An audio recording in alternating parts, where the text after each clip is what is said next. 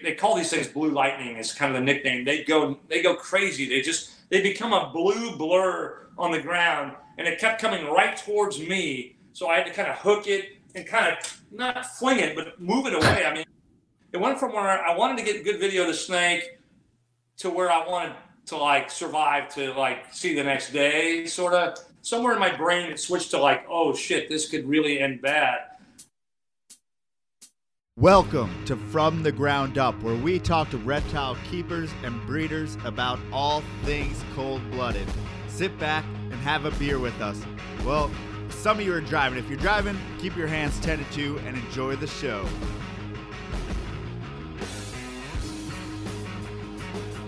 Get the old mute over there. Get ready for it. We're live, though, so start talking. Oh, welcome to From the Ground Up podcast. Thank you guys so much for being here for another episode. Are we still saying the number 5 podcast in Indonesia? I don't know. That's are important. We still the number 5 No, podcast I think in we went Indonesia? down, but we might go up with this world traveler we have on today. Oh, that's a good point. But before we get into that, portcitypythons.com, we have some amazing isopods available as well as some amazing substrates. So I've been working on something that an isopod substrate. I've been working really hard on getting kind of the different ingredients to what I want it to be. And this iteration that I have now seems to do really well as far as we have cocoa, we have hardwoods, we have leaf litter. I almost stuttered on leaf litter.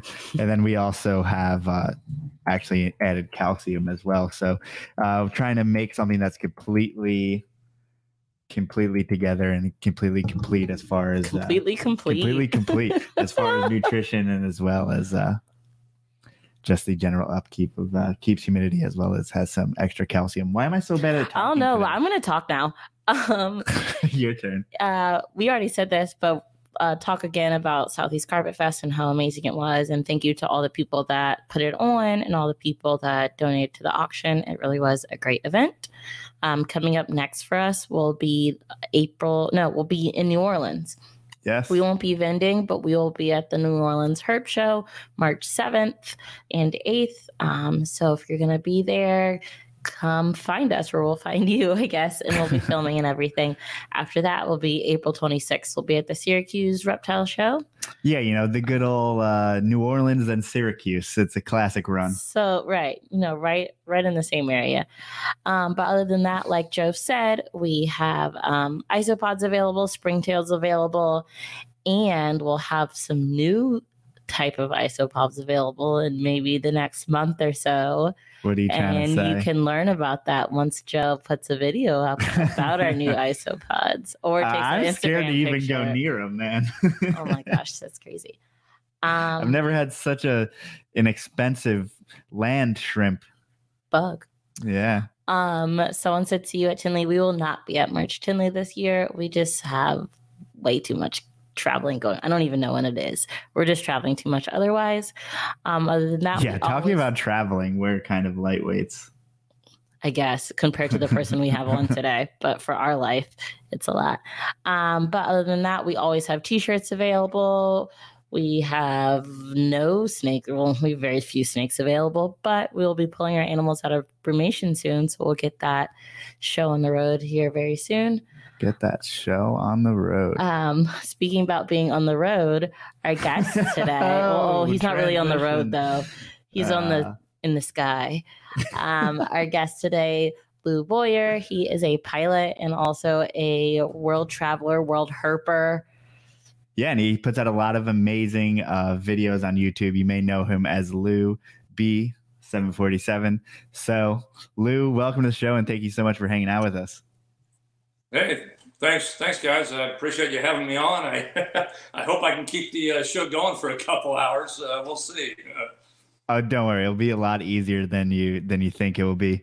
So, obviously, you just put out a video in Thailand. So, how did that come to be? Yeah, I fly for a Japanese airline. I fly 747s, hence the Lou B747 channel name.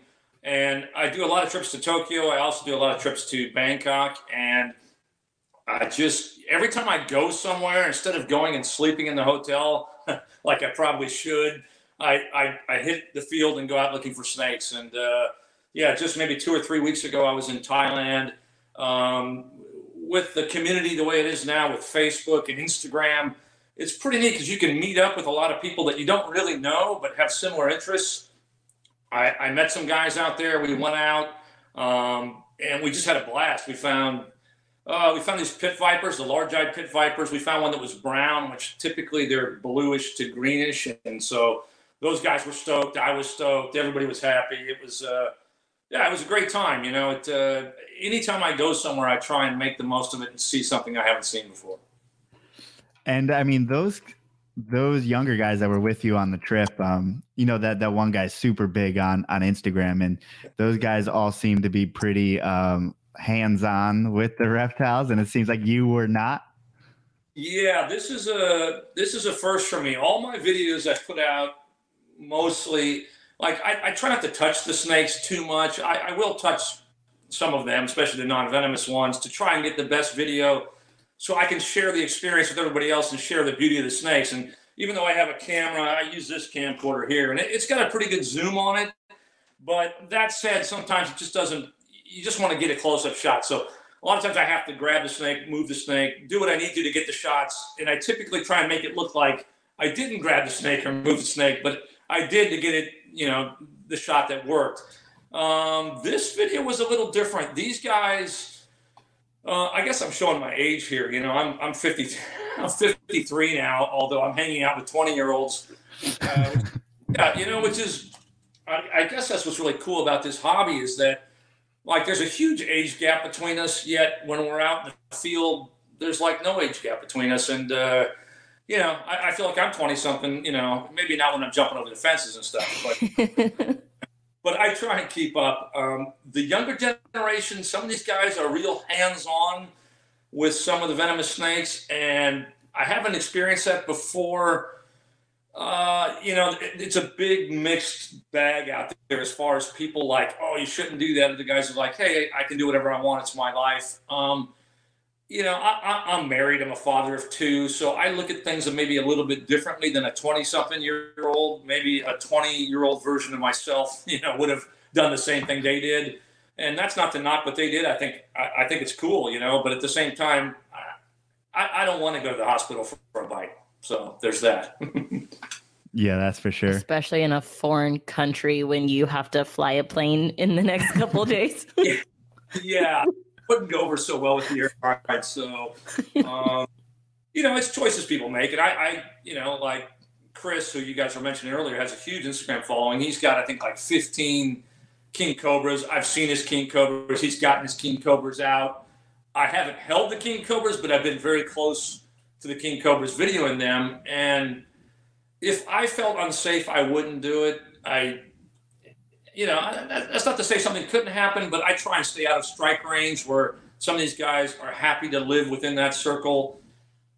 I'm just maybe a little too old to live in that circle anymore. But, you know, these guys do, and that's, you know, that's fine. They had a good time with good guys. So, you know, I don't know what to say on that. I know there's two sides of the fence, and, you know, sometimes they meet up pretty strongly in the middle, but, you know, it is what it is. Yeah, I think it especially in the States, as far as the venomous community comes, I know that's like such a hotbed topic, and it's something that, like, I don't know. It's like I don't even want to get into it because it's so nuanced. And I feel like we can't even comment. I mean, we don't have them. Right. So, like, I can't say anything about it. I mean, obviously for me, I'm like, I will never touch one. I don't even want to put one finger on a hot snake, but I don't own them. So yeah. So, you know, I saw Chris with his king cobras, and he's been working with them for a long time. I believe he worked at a reptile house in Bangkok, and like, he knows his snakes. He's got 15 different king cobras. He's got a bunch of other stuff, and like, he knows the temperament of his snakes. He knows if the snake's having a good day or a bad day, like, hey, we can get this one out or we can't get this one out. And, you know, I trust his judgment. That's his hobby. Those are his reptiles. And again, like you said, it's a hot topic. I've never had so many comments as on my last video where they're like, yeah, you shouldn't show people holding snakes. And I really didn't even think about it at the time. And I should have probably put something in the post on the end of the video saying, hey, look, these are venomous snakes. Maybe you want to think about this if you're going to do this. And just because you see me videoing this doesn't mean it's something you should be doing. Yeah, and I think it's probably a big leap to say that someone's going to see someone, Chris handling a king cobra, and then all of a sudden I'm going to handle a king cobra because I saw him do it. I think people are smarter than that. You hope. I would hope so. Like there's always somebody that's going to do something, and it doesn't matter what you say or what you do. Someone's going to do. People are going to do what they want, and I'm not. My channel is for fun. I feel lucky and fortunate to be able to travel to the world, most of the places in the world. I like to share what I experience, and that's basically it. For me, that involves not really. I'll handle some venomous snakes, but not on camera. For one, I'm the only one there. I'm all by myself, so it's a one-man show. Trying to make a video that's hopefully entertaining for people isn't as easy as you might think, and it involves a lot, especially when you got a venomous snake. I got a blue coral snake that was awesome. I got some awesome footage. Now, to get the awesome footage, I literally had to put a GoPro, about 6 inches away from it as it came at me and went by me in front of the camera. Now, you just see the shot and go, oh, look at this cool blue cobra or blue coral snake going by. But, in the moment, there's a lot going on, and it's, I try and put myself in a safe position, but it's not 100% safe all the time. Yeah, absolutely. And speaking of your videos, can you talk a little bit about the still that's on the TV behind you? Oh, yeah. This one here, Chinese cobra I found in Hong Kong a month and a half, 2 months ago.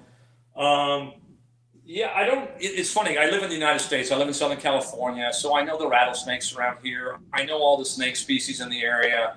Whenever I travel to a different country, I always do my research, and I want to know what's out there that can hurt me or that I just need to leave alone.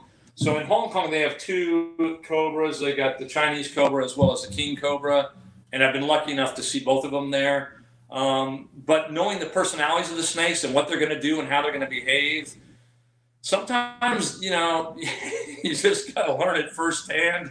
And this was taken with the GoPro and from relatively close range. That said, I had some tongs. I grabbed the GoPro and I set it in front of the snake. My hand wasn't like right here or anything. I'm not crazy like that. But this snake, which was interesting, and maybe they're all like this, it hooded up. It wanted to get away. Once it couldn't get away, it said, all right, I'm going to hood up and defend myself. And it defended itself not by really striking. It would strike with its head down. And basically, it wanted to headbutt you. It just wanted to scare you away. It really didn't want to bite you. I wouldn't rely on that in case you run into one. But that's the behavior I saw, which I thought was, quite interesting, really. It didn't want to bite me. It just wanted to scare me away. And I know that I've seen you find like some crazy cobras in what is seemingly like ditches or something. Is that a similar situation there behind you? Yeah, this was underneath a bridge. There's a freeway that goes across this, and typically I wouldn't have taken any video there. I just would have moved the snake somewhere else. But it's one of those things too. I've got the camera, I've got lights, a one-man show is not always easy. It's easy to go look for snakes, but when you want to capture the moment, it's not as easy as you would think. And so I opted to just leave this guy where he was, and I didn't get the greatest audio because it was echoing. And I got what I wanted, and it was good enough, for the situation. Had I had somebody else there with me, these shows like Brave Wilderness and all that, those shows are awesome. I like those shows, but it must be nice to have a team of people with you with, multiple cameras, and, it would sure make things a lot easier than trying to do it all by yourself. Yeah, absolutely.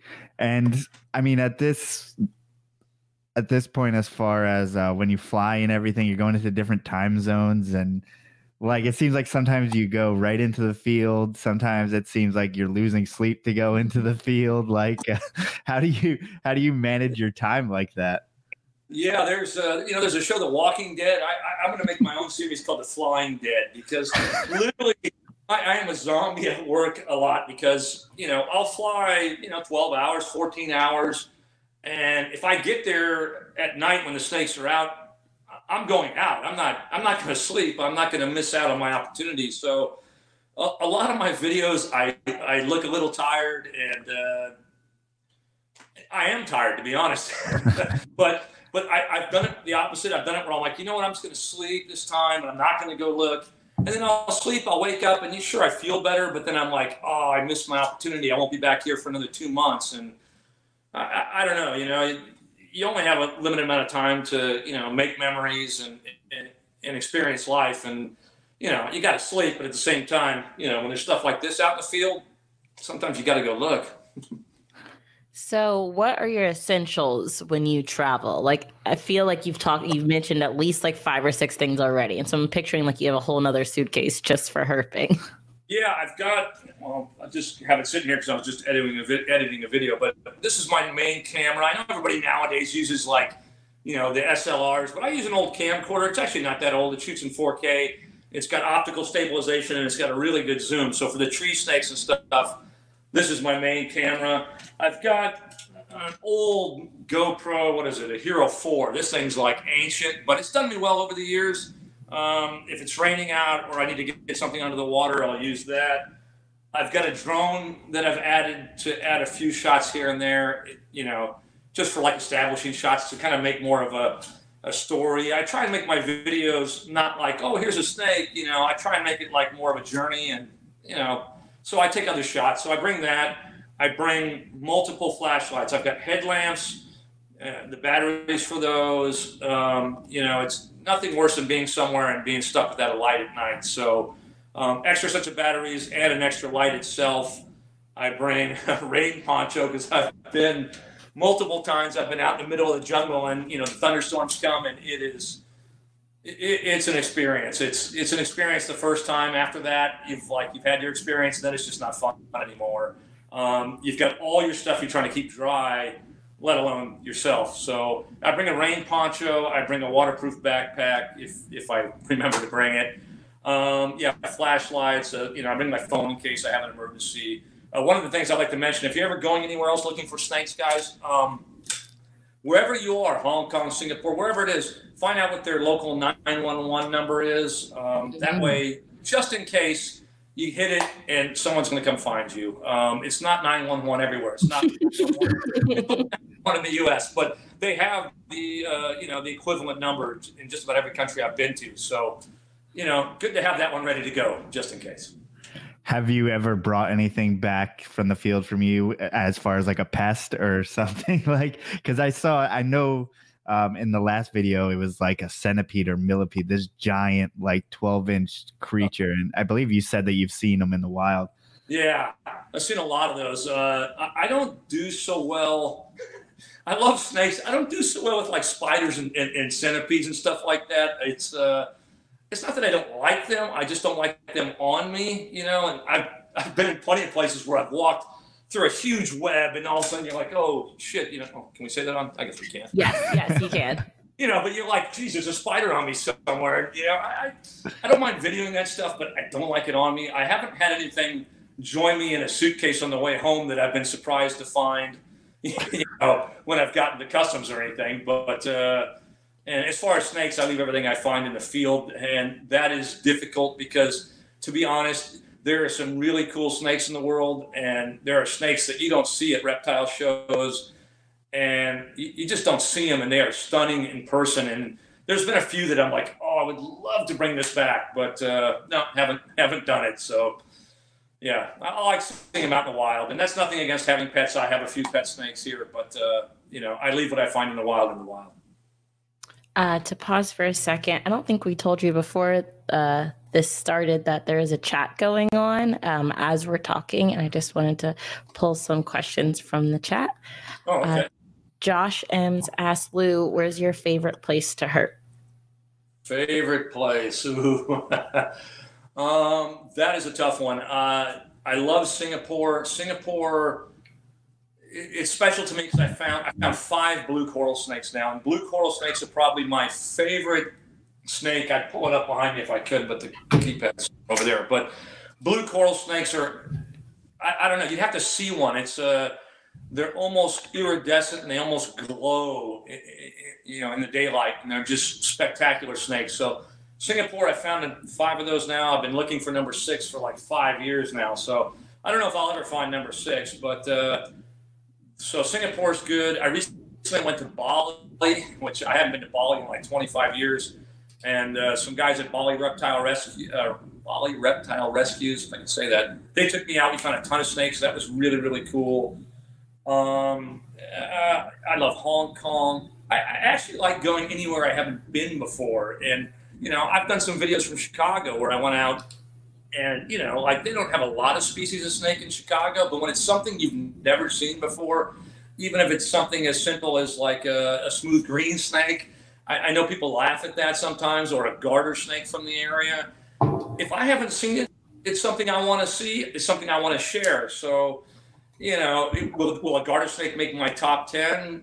Maybe not, although I did find a San Francisco garter snake, and that was awesome. That was a beautiful snake. But I don't have a favorite destination. I'm always looking forward to the next destination, if that makes sense. And did the flying and herping, have you always done that combination, or is that more of a recent thing? No.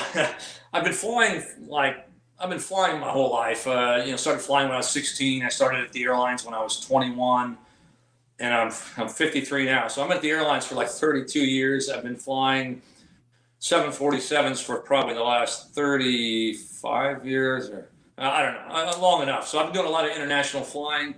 Sadly, the snake hobby took off a little bit later. I always liked snakes when I was a kid, and I didn't know you could go out and find them. Like, I didn't know that was a thing people did. I mean, obviously they were out there, but I didn't know how easy it would be to find them.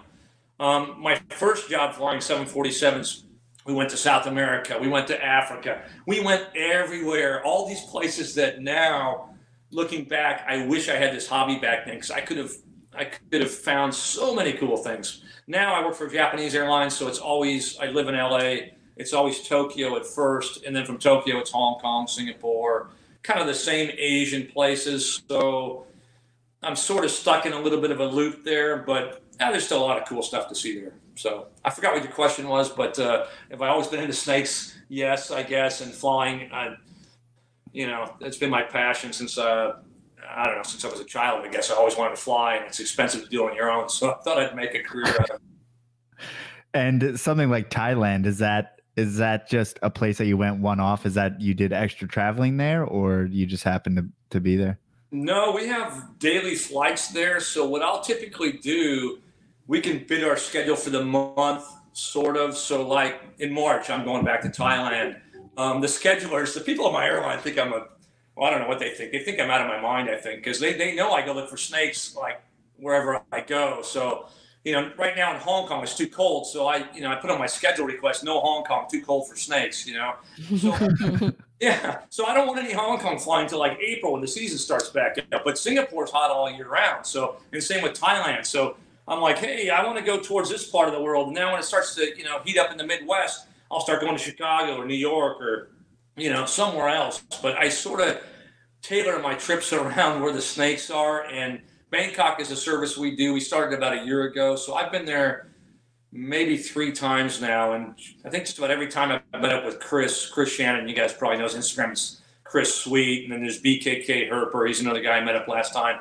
And there's a lot of cool people that are into it out there. So it's like I have this young 20-year-old family that's like I can go meet out there, and we're just, we're into the same things, and we go have a good time. And, being the older guy, I can buy him dinner, and it's kind of cool. And it's very interesting. There seems to be like an actual scene there of reptile keepers, and also they're not of Thai descent. It seems like people from all over the world. Yeah, I'm not sure exactly like who all has what there, but Chris's reptile room, I'm sure he's shared a lot of it, but I know he hasn't shared all of it.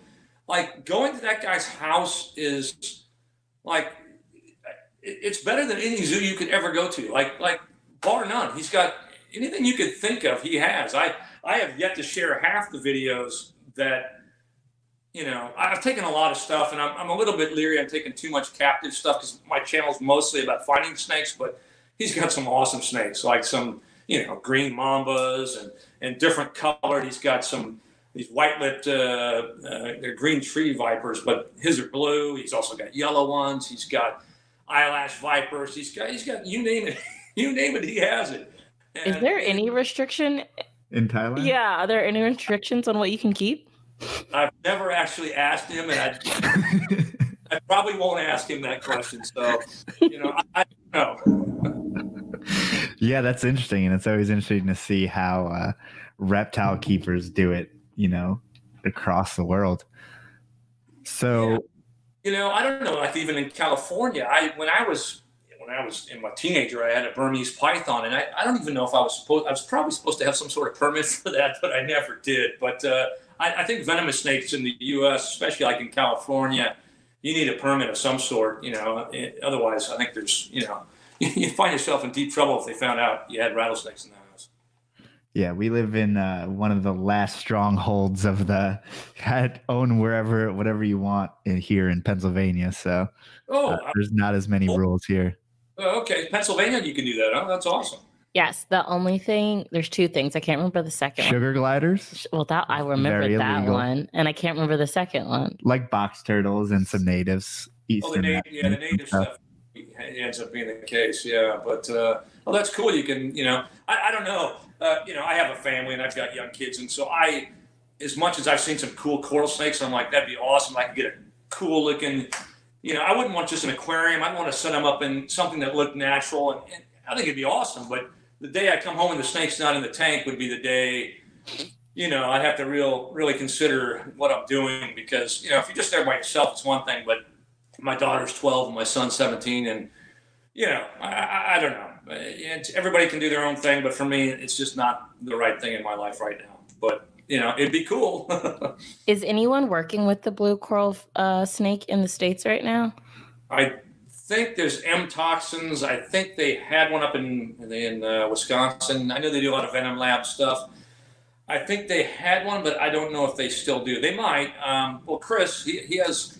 I don't know if he's working with them per se, but I think Chris has.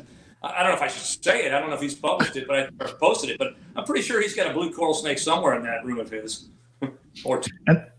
That seems like that would be a pretty notorious amphibian eater, or they eat other snakes, I think, is their thing. So, but all his king cobras eat other snakes. So for him, feeding him snakes isn't an issue, I don't think. But I don't know if they do so well in captivity. So, he keeps what he can keep, like a lot of people, but some snakes I just don't do so well. There's some cool just Oriental whip snakes. I find them in Singapore all the time. They're beautiful. I think I've seen them in the pet trade, but usually you see them and the nose is kind of, roughed up a bit. They're tree dwelling snakes, and I don't know how well they do in a cage unless you had something really big. So there's a lot of cool stuff. I just don't know if it's something you really want to keep.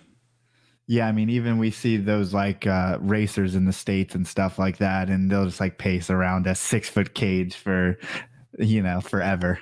Yeah, so I mean, I'm all for people owning whatever they want to own. I think that's cool, and it's just when I see some of the snakes in the wild, it's just, I don't know. I see them especially the arboreal species that love to be in the trees and stuff. And it's, unless you had a wall in your house that had a pretty cool enclosure, it'd be tough to put it in something that was really small where it couldn't actually get out and move.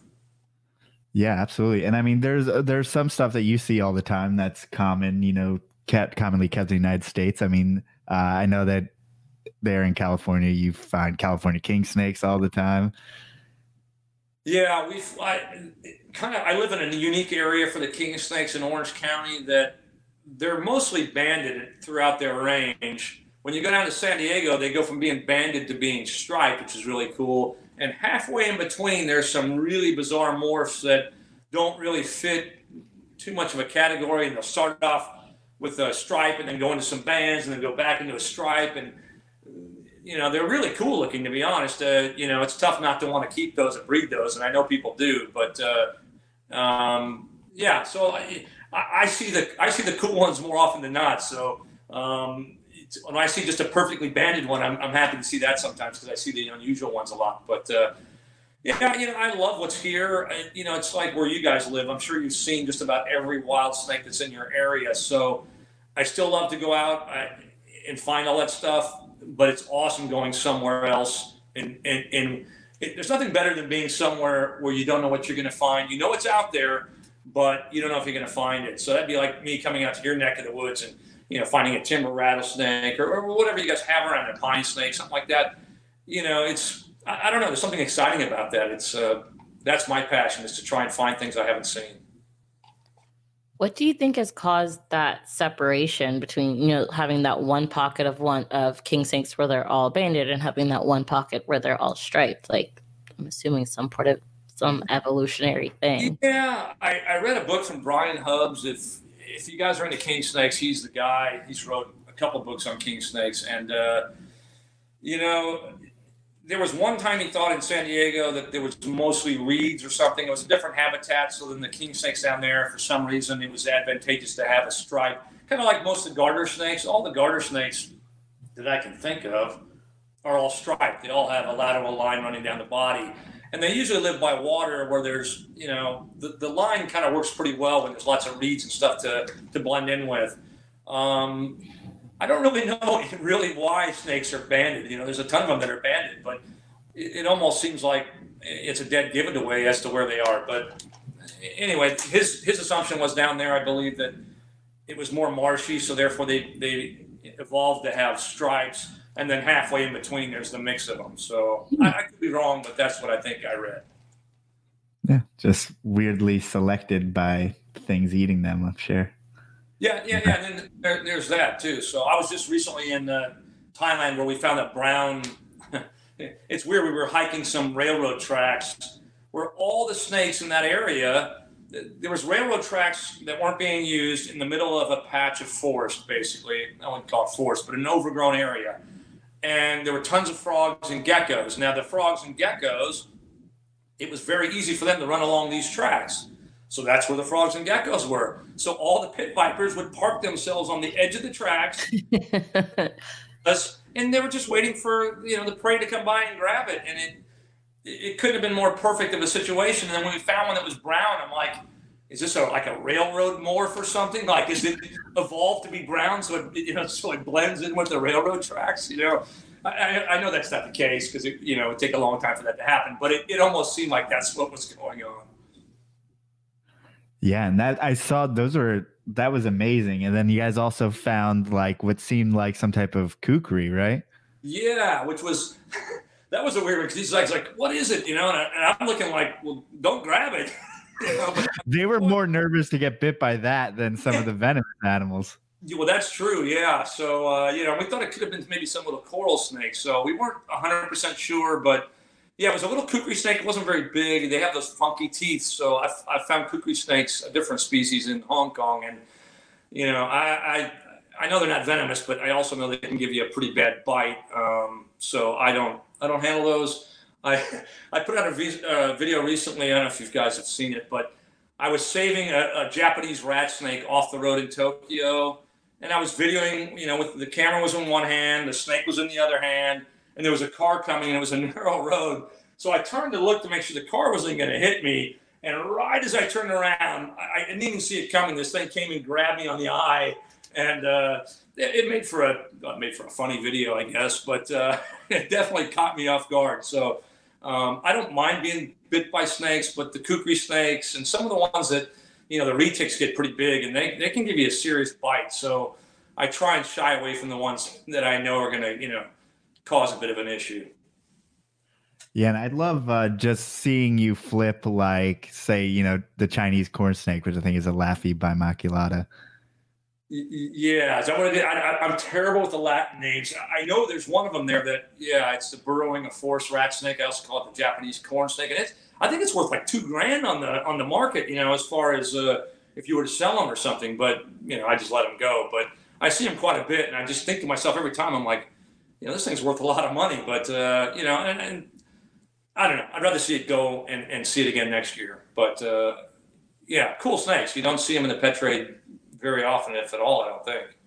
Are you laying tins in most of the locations that you're going to, like seasonally? That's a tough subject. In Japan, I don't. Well, in Japan, if I find trash that's like tin and stuff that it's already out there, I'll move it somewhere that's more advantageous to me. So technically I'm not littering. I'm just moving trash from one place to another, I guess. In Southern California, it's an interesting group of people. here, everybody's very protective of their board lines, and rightfully so, I guess. They spend a lot of time, hauling these boards out in the middle of nowhere and setting up these lines so they can find snakes. And do they like it when other people come and flip their spots? Not so much. Now, I try and be respectful. I try and put the snake back like I found it.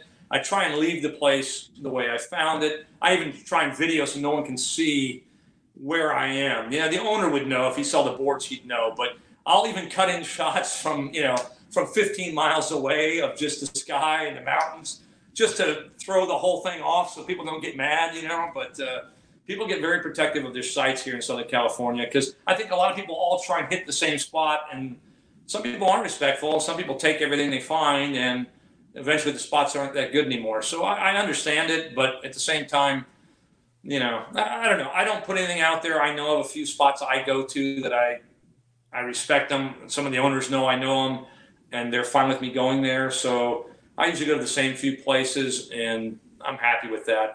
I'd love to set up my own spot. I've been meaning to do it for years, but somehow summer goes, and I just family life and flying and everything else, I just never seem to do it. So, every spring I'm like, I wish I would have set up a line, but I haven't done it yet. Yeah, it seems like there's a lot of field herpers down there in Southern California, and I think I've pretty much seen the same cow king on like 4 different people's pages. So I'm like, oh damn, that looks exactly like that place that other dude in San Diego found a cow king. Yeah, it is. And for the most part, people all have similar interests and they all get along. But every once in a while, someone gets upset that you flip their spot, and they'll get upset to the point where they'll literally take all their boards and just tombstone them, where they're just sitting up vertically so that no one can find snakes there anymore, including themselves, but they don't care. So it's kind of bizarre. Yep. I know. Oh, sorry. Go ahead. I was about to say, I know I've seen some of your videos where you've gone out herping in California, and I feel like you were out there for hours on hours and just kept flipping things and not finding anything. And I've seen you like bring your whole family as well. I feel like, at least for me, it would be so hard continuing to herp in California when I know in like 2 weeks I'm going to be in some foreign, Asian country. Like, how do you keep yourself motivated to herp in California when you know you're going to go someplace cool? Yeah, there is that, because I have seen everything there is to see here. Now, again, there are some kings that look very different than the other ones, but I don't know. There's something, I just get a rush out of it still. I took my wife out and my family once, and it was the first time I took her out flipping boards, and she kind of equated it to like looking for Easter eggs or something like that. And it was like, because here you found this board, you flipped it, and you're like, well, who knows what's under there? You don't, could it be an albino, or could it be something you've never seen before? Most likely not for me. But, I also like to share the passion with people that I've connected to on Facebook from all over the world that will come out to LA, and I'm like, let's go look for snakes. And seeing somebody else's eyes light up when they see their first king snake or their first Southern Pacific rattlesnake, it's awesome. I mean, sharing the experiences, that's why I started the YouTube channel, was to share the experience. And I don't know, I really enjoy that. Every year we go out to Palm Springs, which is just about an hour and a half east of here. And for 10 years, I've been doing this Kids in the Desert, where, well, that's back when my kids were young, but they've kind of grown up, 12 and 17 now. But when they were younger, and we still do it, but when they were younger, we'd go out there and I'd bring all these families, and it started off with maybe 5 or 6 kids, something like that. We'd go out on the roads at night, because you go road cruising because the roads get really warm. And I'd show them, I'd make a little checklist of the snakes you could find. And I'd, what's this one? Oh, it's a glossy snake, or that's a long nose. And, oh, that's a sidewinder. We can't touch that. And we've been doing it for 10 years. And I think this year will be our 10th year. It's every Memorial Day weekend. Whoever wants to come join us. It is awesome. It's grown over the years to, I think once we had like 40 or 50 people out there. Wow. It was like, any other herpers out there probably thought like there was a raid going on or something, because it was like a parade of SUVs going down these tiny little desert roads at night. It got a little out of hand, but it's a lot of fun. So every once in a while we have people from other countries come, or other states, and to share the experience is really cool. So there are times of walking around for hours or driving for hours. and not finding anything. And yeah, that sucks. I can't tell you how many videos I've almost made that I've shot the intro. I try not to add things after the fact because it doesn't seem real to me. So I try and shoot everything as it happens. I'll get creative with the editing, with the audio, a little bit here and there, but I try not to add any narration after the fact. So, and that gets difficult because I go to these places and I come home to edit everything, and I can't go back and say, oh, I missed a shot of this. I need to get it. I'm stuck with what I got. So I've shot more videos that ended up nowhere on YouTube and just deleted off my SD card because I didn't find any snakes. And, you know, I try, and sometimes I'll do one where I'll start my watch or my iPhone, I'll start a timer so you can see, all right, how long has it been? Because no one's going to watch a video for 3 hours if you don't find anything. So I cut it together, but I'm like, look, it's been an hour. I finally found, a blind snake. It took me that long. So I try and, relate what it's really like. A video never does it justice. You don't know what it's like to be out there, hot and sweaty or cold or whatever the case may be. But I wish I could truly share the experience, but I do my best.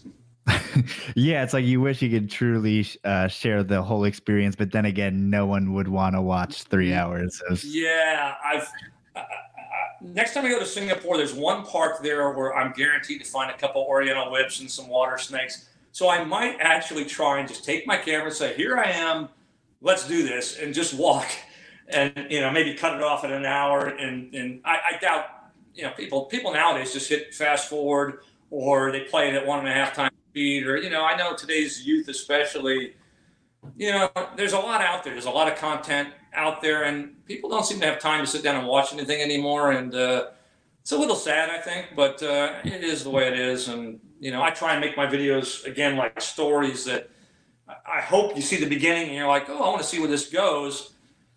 But probably most people just skip to the snakes. I really don't know. I don't have any way to tell. But anyway, I try to make stories that are interesting. But, time will tell, I guess, if people watch or not. No, I think the whole thing, just you being a pilot going around the world, I think people just like that. Like, just because it's kind of something that everyone's kind of interested. Everyone wishes they could fly a plane, right? Everyone wishes they could fly a plane to go find snakes. I mean, it's really a double whammy. Yeah, it's interesting because, I feel very lucky to be where I am. So this may come out the wrong way, but like sometimes when the alarm goes off at 2 a.m. and I'm like, and I went to bed at like 11 p.m. and I'm like, oh, I got to get up and fly 12 hours. It's like, I love what I do, but some of the middle of the night or the back of the clock where you don't know if it's daytime or nighttime, it gets a little bit old after a while, and getting out and finding snakes is kind of like my escape from the flying part of it. And again, I love flying. It's my passion. I love to fly, but flying for a straight line in 12 hours, for 12 hours going in a straight line does get a little bit old sometimes. So, When you do stop flying one day, do you hope to increase your captive collection? Here's the weird thing. When I stop flying someday, I'm gonna get on an airplane as a passenger, and I'm gonna go to all the places I didn't get to fly to as a pilot. So I'm going to go out and find all the snakes I couldn't find at this job. As weird as that sounds, and my wife, she wants to get like a Winnebago or some kind of RV, and basically I would love to hit all the U.S. and for her, it wouldn't be about the snakes so much. Like, she's okay with the snakes, but snakes aren't her passion, I guess I should say. But she's okay with my hobby. But she wants to go out and just kind of like tour the U.S. So I think it'd be awesome to just go and not know exactly where you're going. It's like, oh, let's go to New Mexico and hang there and see if I could find something when we're there, and maybe get on Facebook and chat with somebody and say, hey, I'm up in Colorado. Why don't you come up here? And it'd be cool just to work my way across the whole U.S. and kind of video document the whole thing. So, and is that something, as far as herping the U.S., is that something you want to do more of in the future? Is that something that's kind of been underdone on your part? No, I've missed out on a lot. I live in Southern California. I've seen what's here. I've got a brother who lives in Tucson, which is an awesome place for snakes.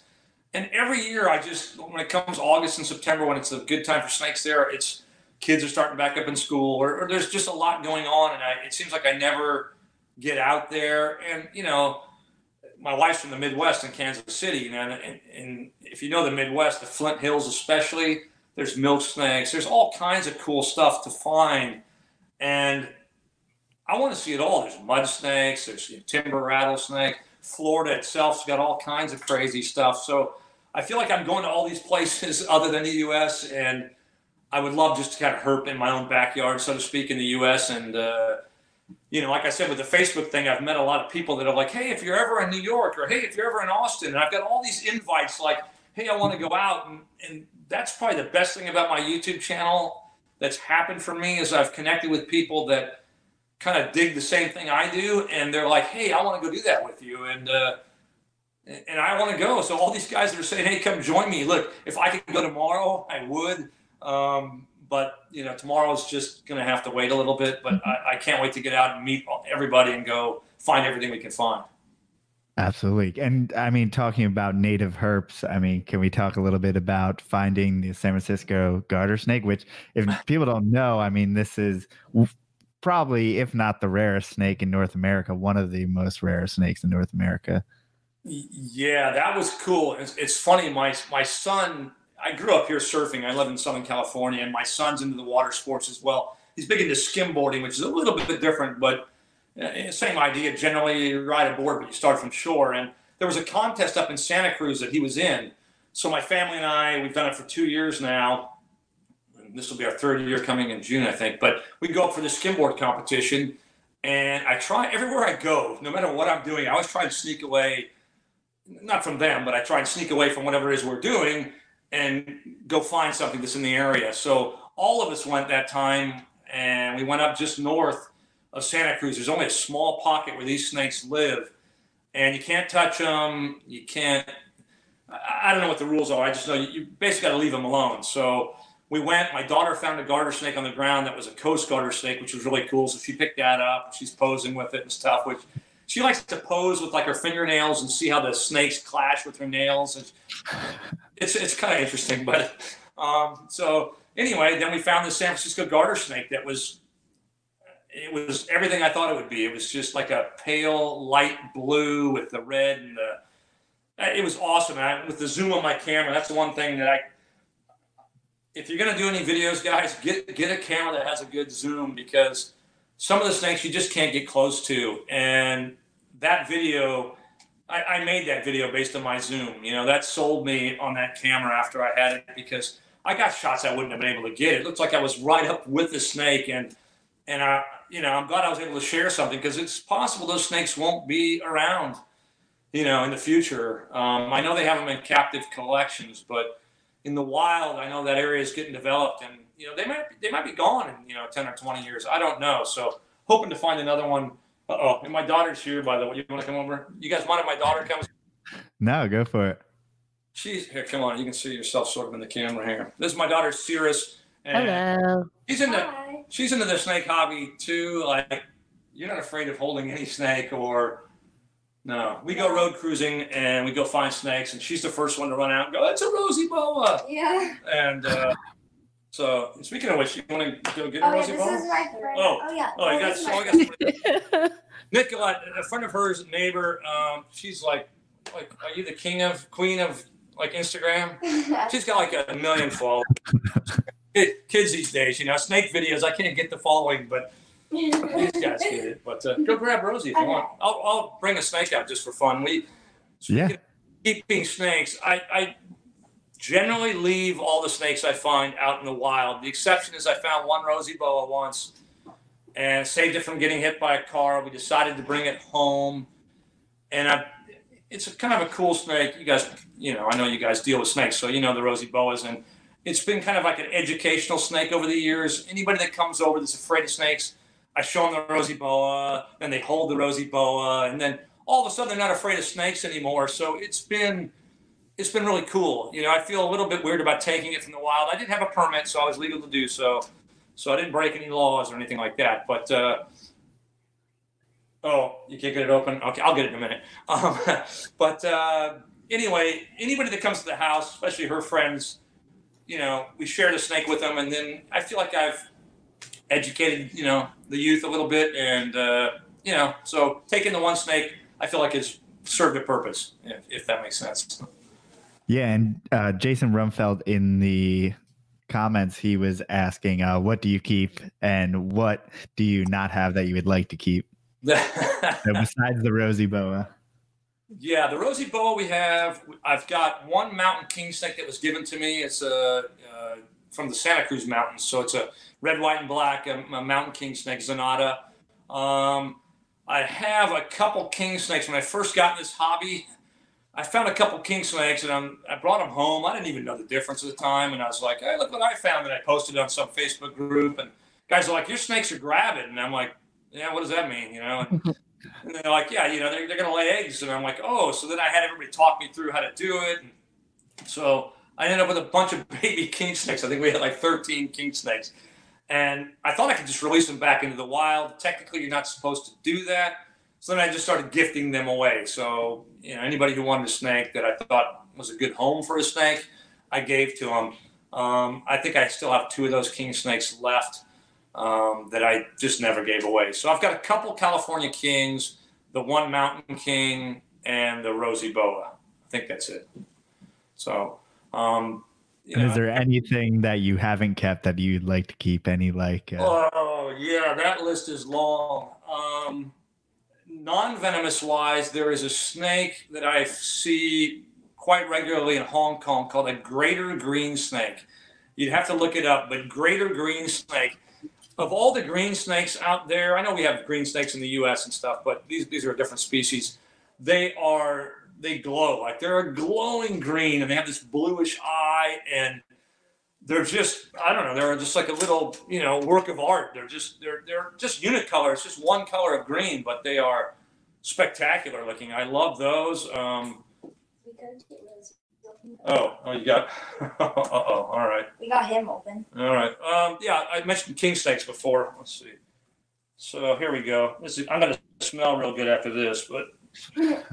So we mentioned king snakes and how they look very different in Southern California. Don't musk on me.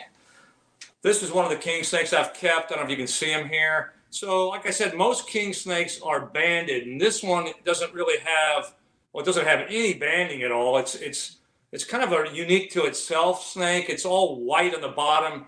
It's not brown and yellow, so maybe you guys do the reptile thing, if it's I don't know what you call it, but it's missing some pigment of some sort. It's not yellow, it's whitish, but it's not like the desert white ones. It's very unique unto itself. So, it's a real bizarre king snake. So that's one of the snakes we have. Yeah, it's like very solid coloration on top and very little pattern on the sides in comparison to what like a normal apparent would look like. Sorry, I don't mean to talk on top of you. There's a bit of a delay, but most people wouldn't even really ID it as a king snake at first. It doesn't really look like a king snake, so it's unique. So it's kind of cool. If I can find a good home, I'll probably give it to somebody, but that's okay. Oh, maybe I won't. But yeah, so that's and you can see it's all white underneath. I don't know if you can see the belly, but. He's a very unusual looking king snake. So how much lack of pattern. Yeah, so like I said, in this area we have some real bizarre ones. So that's one of them. So you can just leave Rosie. There's a couple things on the top you got to lift up before you slide it. Okay. But that's it. Should I put him back? Yeah. There's also snake skin in here. Oh yeah, that's okay. And that's just a first generation, baby hatched out of an egg from the wild. Yeah. And it's weird because this snake. Hold on a second. Hey, Cirrus, do you have a lid? I don't want him to take off. Yeah, and he's. It's interesting. I feed him a lot, but he's never really I don't know if there's such a thing as Is there such a thing as a dwarf morph or anything? Like this thing has never grown more than a couple feet long, and in the wild, the mother was probably 3 or 4 feet long, and this thing's foot and a half. How old is he? So. I don't know. It's never gotten any bigger, so it's kind of bizarre. I don't know. Like I said, it eats regularly, and it everything seems normal and looks normal, behaves normal, but it's like a miniature. I mean, dwarfism can happen, right? I mean, it's never happened to me. But how old did you say he was? Here, take a look. He's I don't know, 5 years old or something. Oh, damn! Wow. Yeah, I've never. Yeah, now it is winter, so I usually don't feed him in the winter for kind of like the wintertime brumation. So he looks a little thin maybe right now, but no, he's small 5-year-old. Yeah, he's tiny. I mean, like he eats, but he doesn't grow. Yeah, I would say that snake's like 1.5 years old. Right. Most people would say. Yeah. So, but again, he's a little thinner than normal now, just because it is winter, and well, usually I don't know what you guys do, but the few snakes I have, the king snakes and stuff, I usually don't feed them through the winter and just kind of put them out where it's cold and kind of simulate, their conditions in the wild. Ish. Yep. Yeah. Yeah. So, other than it seems like you have all California natives, don't you? As far as like other snakes, if I could keep a venomous snake and I could keep it well, I'd have a blue coral snake at the house. That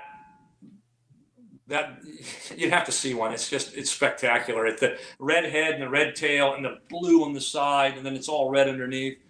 And then it's a coral snake, but it gets like 1.5 meters long. I mean, they're big snakes, and that was cool. I saw a gold king cobra in Hong Kong that I don't know. I don't think I'll ever see anything quite like it. I've seen all of Chris's king cobras, and he has something that looks sort of like it, but nothing matches the one I saw. And it was, would I keep a king cobra?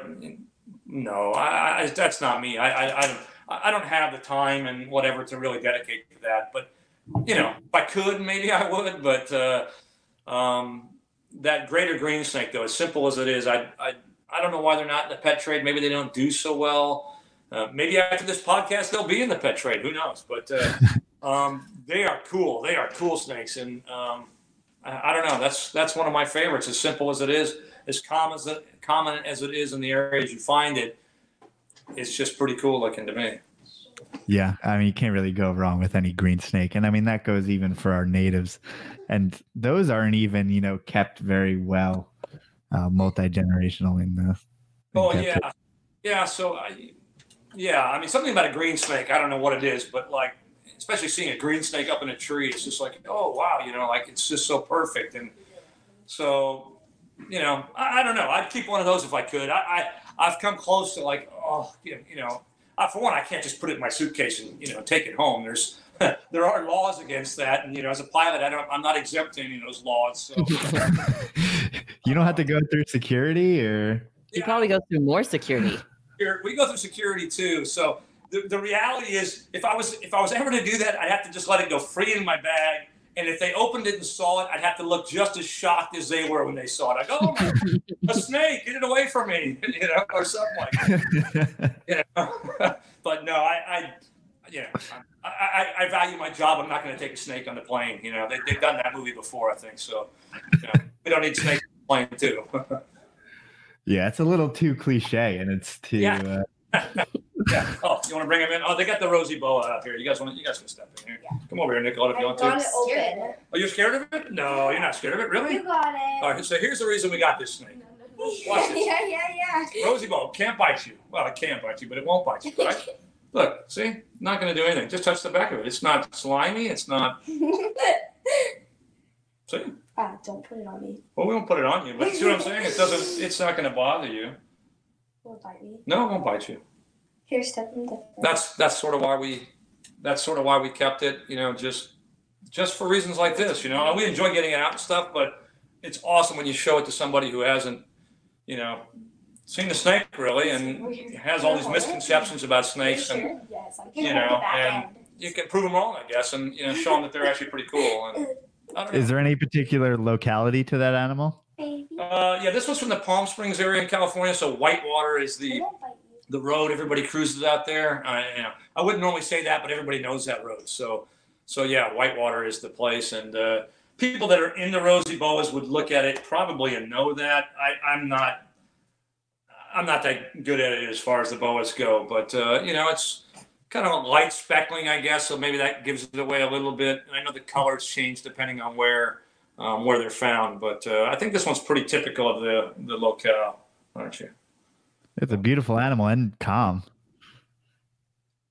See, I'll bite you. Yeah. You want to hold him? No? No, that's okay. All right, cool. I'm glad you touched it. That's cool. All right, cool.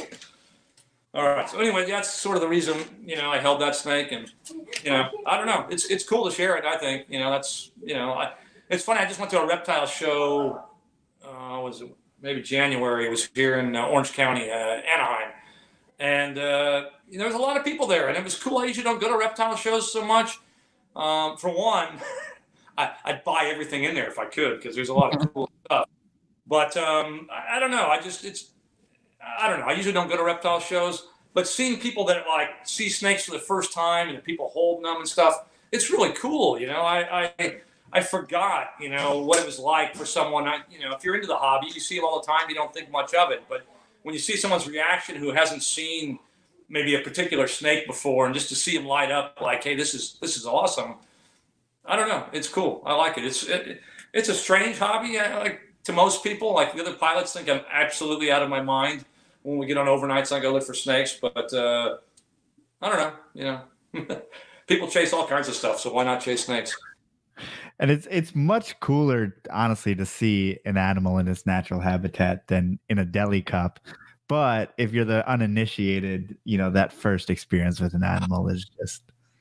Yeah. At this reptile show in Anaheim, I saw a little girl holding up. It was a ball python. Apparently at these reptile shows, it seems to be like 90% ball python shows. Yeah. Yeah. Is that what it is? Because they had some cool morphs and stuff, and I'm like, oh, that's cool. And I've never seen one like that before. But so this little girl was holding a ball python that, she never held a snake before.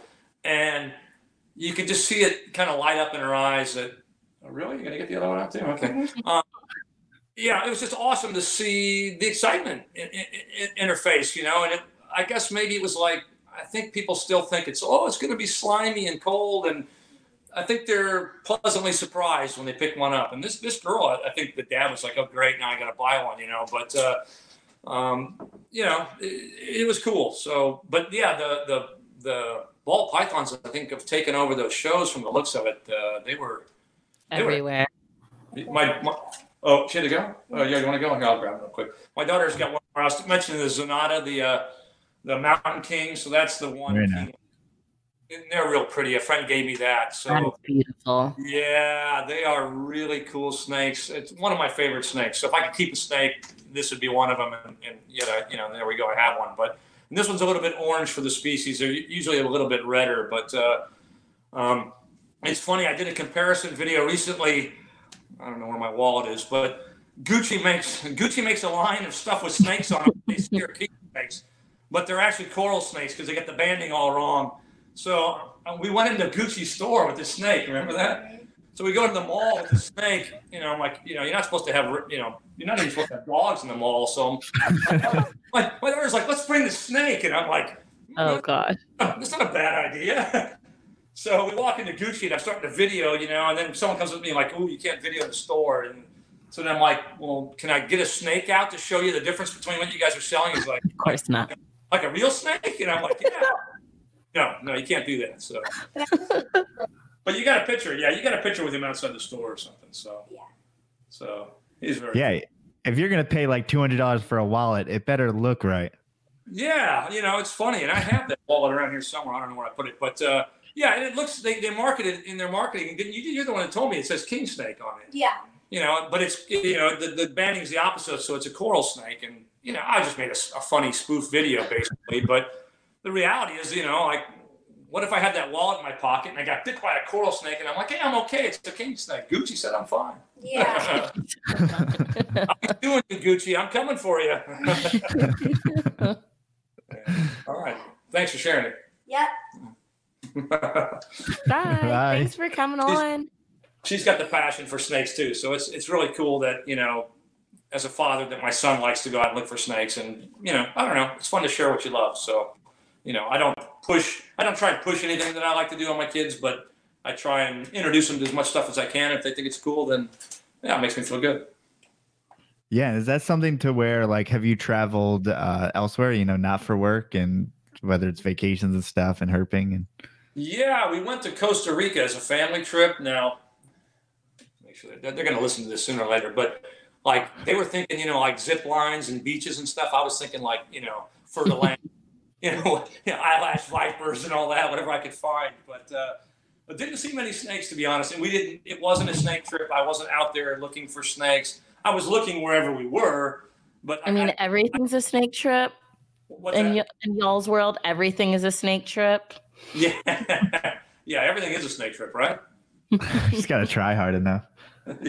Yeah. But we enjoyed the beaches and did the zip lines and did all the touristy things. But, I think I found one snake out there or something. But, you got to look. And being somewhere like Costa Rica, it's you're like, oh, I got to look. But what's interesting is most people don't understand. Like a lot of these places, you think, oh, Costa Rica, I can go. Let's go find snakes, and you think like there's going to be snakes everywhere. Like, oh, this is going to be easy. There's an eyelash pit viper here. There's another one there. There's a boa constrictor over there. It's just not like that. It's just not like that. You can't find snakes as easily as you sort of wish you could at times, but maybe that's what makes it more fun, the fact that it's a little bit harder than people think it's going to be. And how much different is it being in, say, the jungles of Costa Rica to Thailand and all these different, places in the world? Yeah, every place is sort of unique unto itself. Like Costa Rica, you can't go in the jungle at night. You're not supposed to go in the jungle at night without a hired guide. And for me, that sort of takes a bit of the experience away. I don't want someone going, hey, look, there's a sloth there because it was there 3 days ago and he already walked this path yesterday. So I want to go find stuff that I find, and I don't know if it's a competitive thing or what it is. It's almost like when you go road cruising, like when I don't know, do you guys road cruise at all back on the East Coast at all? Have you guys been road cruising at all? No. Okay. Well, road cruising is it's a fun but lazy way to find snakes. You basically go out on the desert roads at night, and certain months of the year the snakes come out and you find them crossing or sitting on the road, and it's really cool actually. But I want to be in the front seat. I don't want to be in the back seat. Someone say, "Oh, there's a glossy snake up there," because sure I want to go see it, but I want the thrill of Finding it. Yeah, finding it. There's something about finding it. So to go on a guided thing in Costa Rica where they're like, oh, here's a red-eyed tree frog, I'm like, yeah, if I would have found it, it would have been a little bit more special maybe. So yeah, Costa Rica, we went on one guided night hike that was not so great. Jungle-wise and stuff, a lot of the tropical places on the equator, Singapore, Costa Rica, very similar, hot and humid. That's one thing you can't capture. On the East Coast, you got hot and humid summers, right? So you guys know. Mm-hmm. Yeah, so you can't capture what it's like to be walking out there with a backpack full of lights and batteries. And, it'd be easy just to go out and look for snakes with just a bottle of water, But when you want to capture the experience, you end up carrying, 20 or 25 pounds worth of stuff. And after a while, I'm from Southern California where we don't have a lot of humidity. So after a while, it's kind of like, let me find something. I've been walking for an hour and a half. Give me something, anything, So, it's different everywhere you go, but weather-wise, it can be the same depending on where you sit as far as latitude goes. Are there times where you've gotten lost in any way, or any close calls of any kind? I've never been lost. Well, I guess it depends on how you look at lost. Singapore's an island, so if you keep walking in one direction long enough, you're going to hit the coast, right? So you can't truly be lost, but I was in the middle of the jungle one time, and, all these trips, when I say middle of the jungle, I don't go out, without a path or a trail somewhere. I don't just, get my machete out and start cutting down things and, all right, let's go, I'm on bike trails or hiking paths or paths that just nobody's on at night because nobody really goes out there at night. So, it's not like I'm in the middle of nowhere, but sometimes you'll get to an intersection and then do I go left or right? And, on the next one, do I go left or right? And then when you turn around to go back, it's like, did I go right or left? So I've been in that situation before, and I'm like, all right, just pick a direction and go. And nowadays you can pick up your phone usually, and if you were smart and you were able to cache some of the maps, because a lot of those places have no cell service. So, if you don't have a map to work with, you don't know where you are. But, experience has told me, zoom in on the area you're going to go to a few times so that even if you lose cell service, you know where you are and you know where you need to go. But once in Singapore, I had to walk out of a place where when I finally came out, I'm like, wow, this is sort of opposite, sort of opposite where I thought I was going to be. And then it's getting a taxi back to the hotel or something can be the hard part, because sure, you made yourself out of the jungle, but you're in some remote little neighborhood where there aren't any taxis. And now most places have like Uber or Lyft or Grab. There's a bunch of those services. So it's a little bit easier. But that said, I've still been places where I've sat for 2 hours, waiting for a ride to get back to the hotel. Oh, I guess that's kind of an advantage if you don't have a vehicle, then wherever the hell you get out, you can get picked up from. Yeah, so long as, like, I've been on plenty of trips, and you've probably seen them in my videos where the driver's like, I'm like, okay, I want to get out here, and he's like, you want to get out here? Like, like no one would get out there. It's in the middle of nowhere. And I'm like, no, you want to keep going? I'm like, no, this is where I want to get out. So if you work your way back out to that spot, there'll be nobody there. So you got to have a plan. So if you go someplace you've never been, I guess if I were to recommend going someplace, try and get a hold of somebody on Facebook. Try and get a hold of somebody that lives there that can give you some intel as to where to go and what to expect. And I apologize if I don't answer all you guys' messages and stuff. I get a lot of requests for like, hey, I'm going to be in Singapore next week. Can you tell me where can I find a blue coral snake, or where can I find this? And I like to help everybody. Without giving away people's secret spots. I won't do that if people have spots they don't want to reveal. But if it's just general spots and general parks, I tell them where to go and when to go and how to get to and from there. But sometimes I'll get 5 or 6 messages, and I got 2 kids and everything else, and I just forget about them. So if anybody's watching this and I forgot to message you back, it wasn't by design. I apologize. It's just, I try and answer if I can, and if I forget, I forget. So, I try and help whoever I can, but sometimes I know guys send me pictures like, look what I found, and I'm like, oh yeah, I was supposed to tell that guy where to go, and I didn't. So anyway. Well, they figured it out, and I think it's nice. It's nice sometimes to put in the extra effort and find what you were looking for without any help. Yeah, and that is true. So, Google Earth nowadays has changed everything. I mean, you can literally just go anywhere in the world and go, well, let me see. That looks like a piece of land that might have something around it I can walk on. And you can pretty much go anywhere with just a phone and Google Maps. And, I would spend a day at least kind of reconning the area on your phone to figure out what you're going to do. But you can pretty much go anywhere now and find stuff without help if you really put in the time and, that's what you're into. Earlier we talked about like essential things that you bring, and Scott Parent just asked a great question in the chat kind of related to that. Oh, of course it's not loading. He asked, like, when you're in those locations, are you using specific things to keep bugs off, or do you have like clothes specific for where you're herping? Like you have your Thailand outfit, your Singapore outfit. I am an example of what not to do when you go out looking for snakes. I go out in shorts and sandals. Oh gosh, no, how? Everywhere. And my wife, she's probably, I don't know where she is, but I wear shorts and sandals just about everywhere. And I grew up by the beach, and that's just sort of what I do. For bugs, mosquitoes love me, and bug spray is a must. I'm like, they eat me alive. And so I try to bring bug spray. A lot of times I land somewhere in the middle of the night. I don't have any bug spray and nothing's open, so I can't get any bug spray. So I just go anyhow.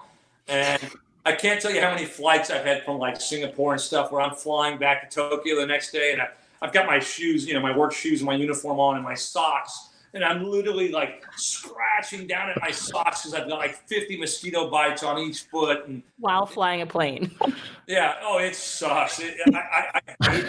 I hate mosquitoes, and they love me. So I do my best to spray. The last video when I was at Thailand, the guys told me like there's these little large-eyed pit vipers, and they hang real low to the ground, and they're hard to see. So I actually went out of my way to put shoes and pants on. And did it hurt? I'm glad I did. I didn't step on any, or I didn't step really near one, but I stepped close enough to one. So and then there's one video I have on my channel where I think it's called In Search of the Blue Coral Snake or something, where I was in sandals and shorts, like I always am. I found a blue coral snake. I was all excited. I had a hook. I just wanted to move him to get better video, and he didn't want to be moved. So as soon as I lifted him to move him, they call these things blue lightning. It's kind of the nickname. They go crazy. They become a blue blur on the ground, and it kept coming right towards me. So I had to kind of hook it and kind of not fling it, but move it away. I mean, it got to the point where I wasn't worried about the snake. It went from where I wanted to get good video of the snake to where I wanted to like survive to like see the next day. Sort of somewhere in my brain, it switched to like, oh shit, this could really end bad. And I just didn't want that to happen. So I was almost, like flinging the snake like 4 or 5 feet over, like, like go that way. I don't care about the video anymore. And every time it landed, it immediately came straight back at me. Now, looking back, it wasn't coming at me like, oh, I'm going to get you. They typically tend to go up towards the roots of trees because that's where they find holes to go underground. And I was the tallest thing near it. So my guess is it just, as soon as it landed, it saw what it thought was the best thing as an escape path, which was me. So it was coming back at me each time, but it was moving, and it was it was only probably 15 seconds, but it was a very heart racing. Yeah, it was afterward. I had to sit there for a while and go, wow, like wow, and then I was all bummed out because it was gone. I didn't get any good video. And then I thought I saw it over there. So then I start walking out in my sandals again. And I'm like, I don't know. I wear shorts and sandals, and I shouldn't. I don't have any specific gear. I usually flip boards with my hands and not a hook, which is not recommended. But I don't know. That's just who I am, I guess. And then, I guess at 53, it's kind of hard to change and, be something you're not. And I'm not trying to be like, look at me, I can flip this board with my hands, and I don't care if I get bit, because I do care if I get bit. In the U.S., a rattlesnake bite is very expensive. Forget the pain and everything else that goes with it. If you don't have good insurance, you're going to be, really sorry you got bit by that snake. And I try and be safe. I try and do everything safely, but I do use my hand to flip boards. But I usually flip away from myself. And the guys are like, "Oh, you put your fingers under the board," but literally put my fingers under there for a split second. So could it bite you? I guess maybe, but from what I've seen from rattlesnake behavior, they just don't attack, something that fast. So anyway, maybe do as I say and not as I do. Yeah. Yeah, I think there's all these weird, not exactly arbitrary, because they do matter, rules as far as like before we were talking about like these guys free handle. That's kind of against the rules. You lifting a board with your hand, that's against somebody's rules. And like there's always someone who's trying to tell you what to do. Yeah, so I try not to like it's weird. I started this channel just to share what I was doing on my overnights with my kids mostly. I'm like, so when I look back at my videos from like 5 or 6 years ago, literally it was like, oh, who cool, a snake, and it was like, I'd watch it and I'd go, God, I would never watch that. Who would ever watch that? Like 15 seconds of nothing. And I'm like, so then I just started to evolve into making something that would be more fun for them to watch. And then, so more people started watching. And then it's really nice. I get comments from people saying, man, I really love your videos. I wish you put out more, and I'm like, well, that's not my full-time job. As much as I'd like to put out more, I can't, I can only do what I can. But the more people watch, the more I feel a responsibility almost to try and show things like responsibly, like, so wearing sandals and shorts isn't responsible, I guess. But again, it's who I am. And, I don't know. I drink Red Bull all the time. And guys are like, that's terrible for you. That stuff will kill you. And I'm like, I guess. So we're playing with this blue coral snake and king cobra. So. See, as soon as I get the Red Bull can with the king or with the king cobra around it or the blue coral snake around it, then I've got my shot and I can retire maybe or something.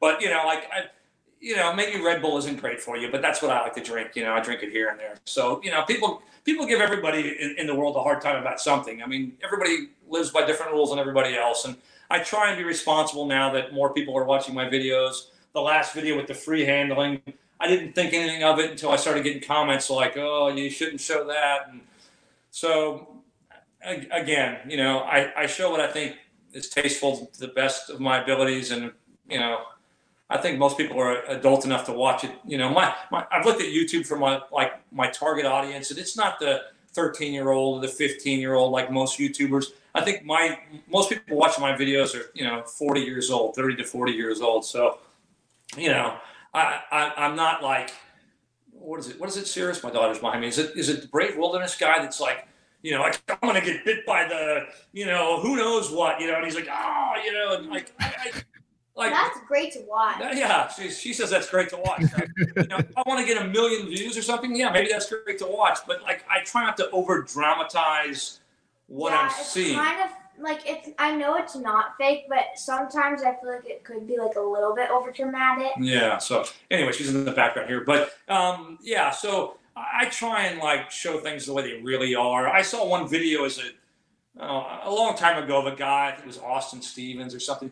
And I thought this was real. He was chasing around on Discovery Channel or something, this flying snake that was going from tree to tree, and he's running, trying to get underneath so he can get the video of this cool flying snake, you know, and I'm like, wow, you know, how awesome is that? And then when I went out and found one, I'm like, well, like, they don't fly, for one, they glide occasionally, but for the most part, they just tree snakes, just like any other tree snake, and like, I wasn't going to make it overly dramatic to try and like, look at this snake, you know, I show it like, look at this cool snake. It's cool because it looks cool, and it is what it is. It doesn't have to be what it is. You don't have to, you know, take bites from things or yeah, because you don't want to make the here, animal. you can also come over here.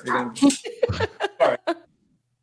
She's my partner in crime out there in the field. So there's a delay between the videos, so you may not see yourself, but you're in it. Oh, cool. Okay, yeah. Yeah, you don't want to make the animal mad. You might as well just, like, because if you make it mad, then it'll act different than the animal would usually act. So when you just video it, how, like, and stay at, like, a good distance if it's, like, venomous or, I mean, like, if you don't do anything harmful to it, you can see how it's even better because you can see how this snake or the animal really would act when you're just looking at it. Well, now why couldn't I say that?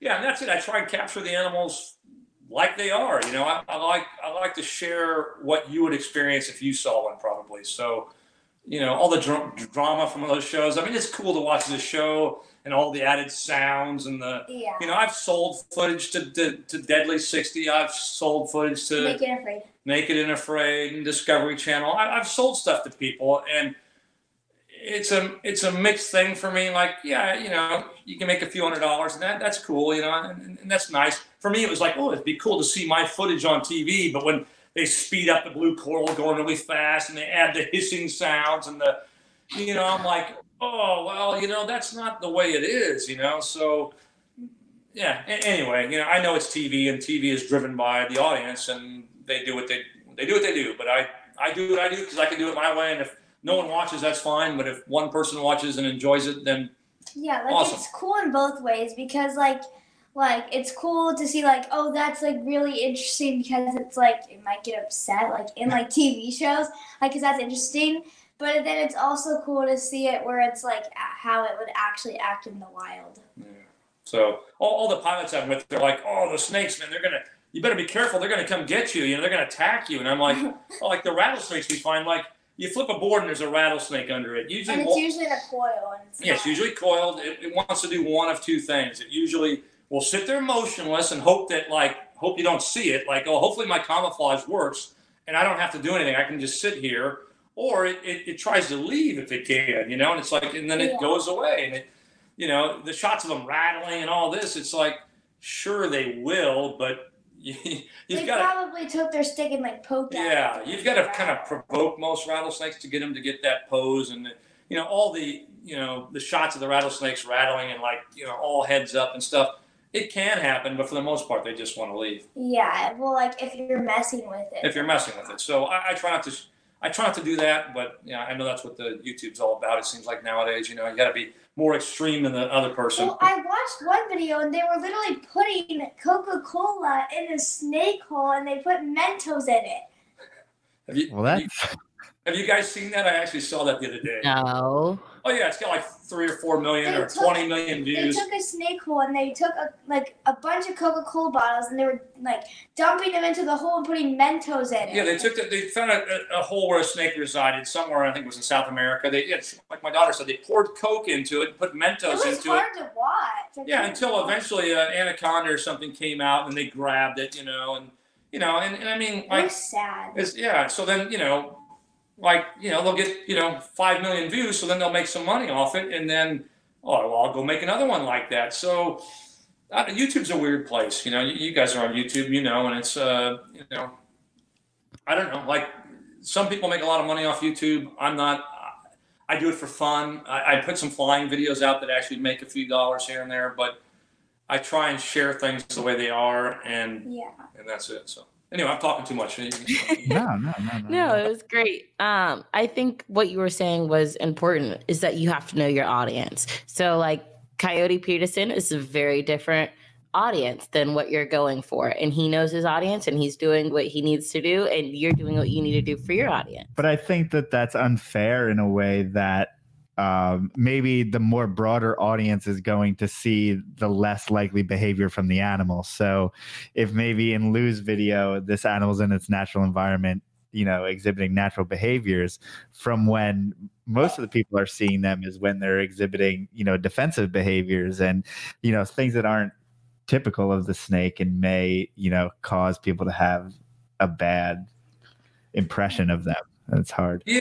It's like, now I haven't seen a black mamba in person, so I can't speak from experience, but, guys, like, the black mamba, I mean, you see that snake, you better watch out because it's coming for you. And I'm like, I tell these guys, I'm like, look, no, I haven't seen one, but I can guarantee you if you give it a place to go, it's not going to come at you. It's going to go. But no one wants to see a video of like, there goes a black mamba. He's gone. They want to see it coming at you and like, let's, what's going to happen, And I get the excitement, and especially for the younger audiences and stuff. And again, I just do it for fun. So like, I just try and share what it's really like. And if people watch that and like that, like I truly, when I sit and watch my statistics, maybe you guys do, like, I love my YouTube channel. Like, it is almost in a weird way. Like, I put out a video and I'm watching like, how many views did it get in the first hour? How many views did it get in the second hour? And it's I don't know why. It's become like a hobby that's sort of more of the hobby is just watching YouTube grow. It's a hobby of its own besides finding the snakes. So it's kind of bizarre, but I'm not sure where I was going with that. But about what you were saying about like the kids watching, like, because like it's exciting, watching kind of how the snakes are like kind of acting a certain way, rather how they act in the wild, but like how when they're kind of like agitated. Yeah. Well, I think that because the kids might be like scared of the snakes, so they're like, seeing them. Well, because I'm in Girl Scouts, and we might get a little Girl Scout story here if you guys got time for that. Oh, we got time. And Girl Scouts, so I did this thing it was like an award that I had to get, and I wanted to do something that had to do with nature, and originally I wanted to do like a camping trip, but that's way too expensive, so we didn't do the camping trip. So me and my friend Nicolette, not the Nicolette that was here, different Nicolette, it did. It was like a thing at where was it at? Where we live is a conservancy where it's a wildlife area. It's called Bolsa Chica Wetland Reserves, and anyway, it's a small area they protected by the coast that they're going to leave. It's mostly birds and stuff, but they have a small little area there where they put on presentations and stuff. And my daughter and they her own snakes there. They have a few snakes there, and she went on and put a presentation on about the snakes that live in the wetlands. And so we presented it to like a younger Girl Scout troop, and a lot of the girls were actually willing to. So I presented about snakes, and I held the snakes, and I asked them if they wanted to hold the snakes, and the girls. To my surprise, like a lot of the girls actually like were willing to hold. Not the parents, though. Not the parents. Like, the parents terrified, like, oh my gosh! But towards the end, after their daughters and sons held it, they're like, okay, I'll try it. So I tried to get like I tried to get as many girls as I could, or parents, to touch them or hold them. And there was only like 2 girls that really would not hold the snake. There's always one, right? Yeah, and then the moms, I think I actually got every single mom to like touch the snake. Yeah, so that was actually really cool. All right, so so as a family, we, as you can see here, we try and snakes have worked their way into our lives, but and so then the YouTube is just an extension of that, I guess. And you guys have a successful YouTube channel. I see you guys got, what is it, 11,000, 12,000? Successful is a well, successful. Getting 1,000 subscribers was like, you guys must know, unless you guys got yours real quick. Like, people ask, no, it's a struggle.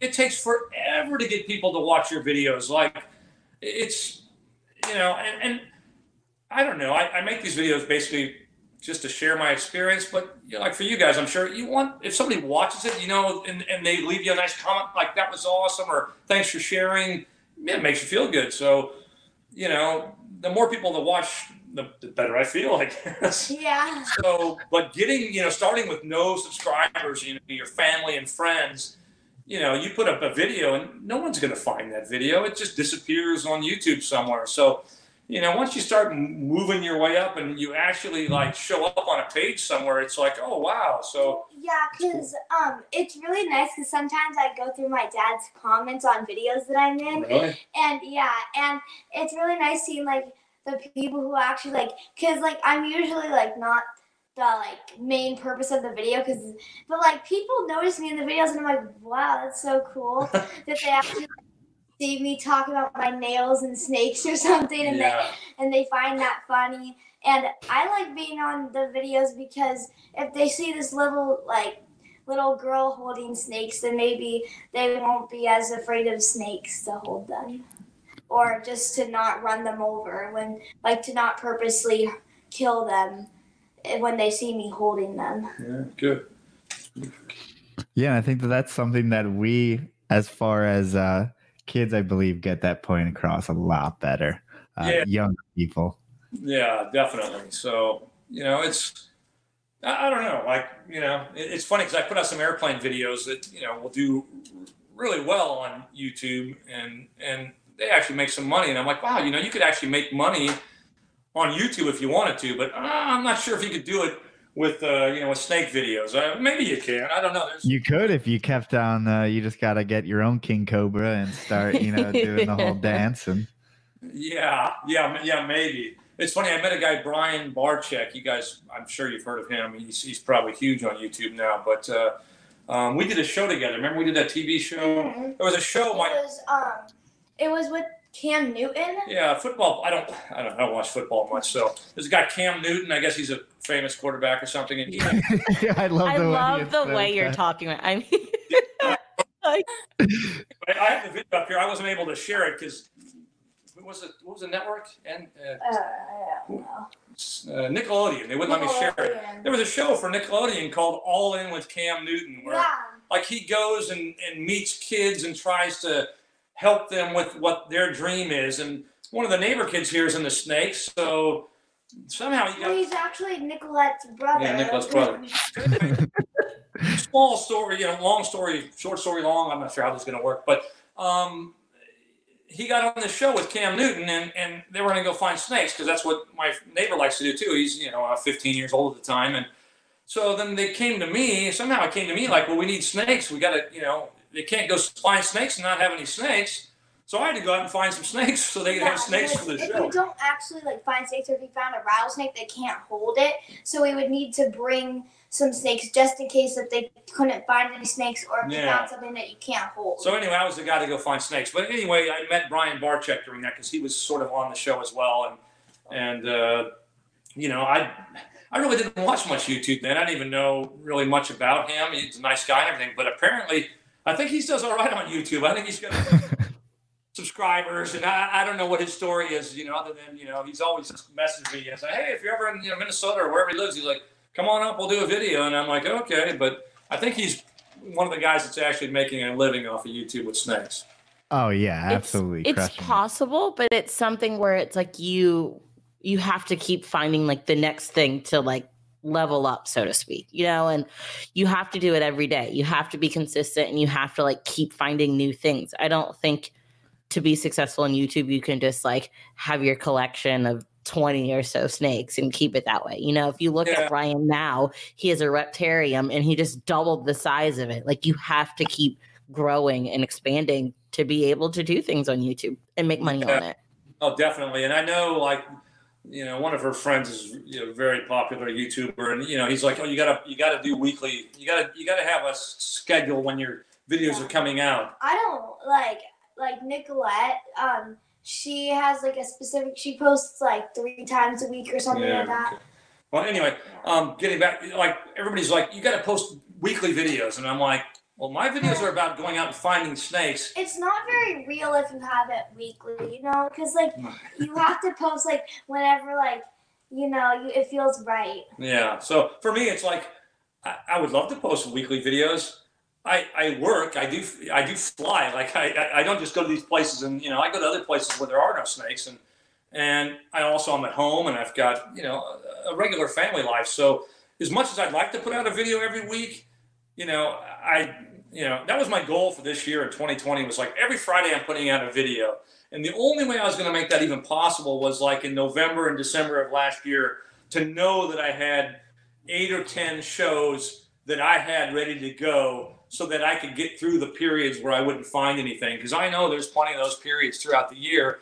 And I just, at some point, I'm like, I don't have enough shows to, there's going to be a point where I'm going to come to a Friday and go, all right, guys, well, I got nothing for you, so, I wish I could put out more videos. I know guys ask for more videos, which makes me feel really good. I appreciate the support, and the love in the community, but, I would put out more if I could, and I'm doing everything I can to find new stuff and not just put out the same things over and over. So, I'm trying. Speaking of new stuff, because I remember on one video when we went to Disneyland for my birthday, you were like you wanted to make a video, but you didn't really know if like you wanted to put out the video because you were uncertain if like your followers were gonna like it. But I was like, you should just put it out anyway, because if you like it and you like what you're doing with the video and you have a good idea and you think it's cool and you like it, that's all that matters. Yeah, so there you go. So ultimately, like for you guys and for me, it's like,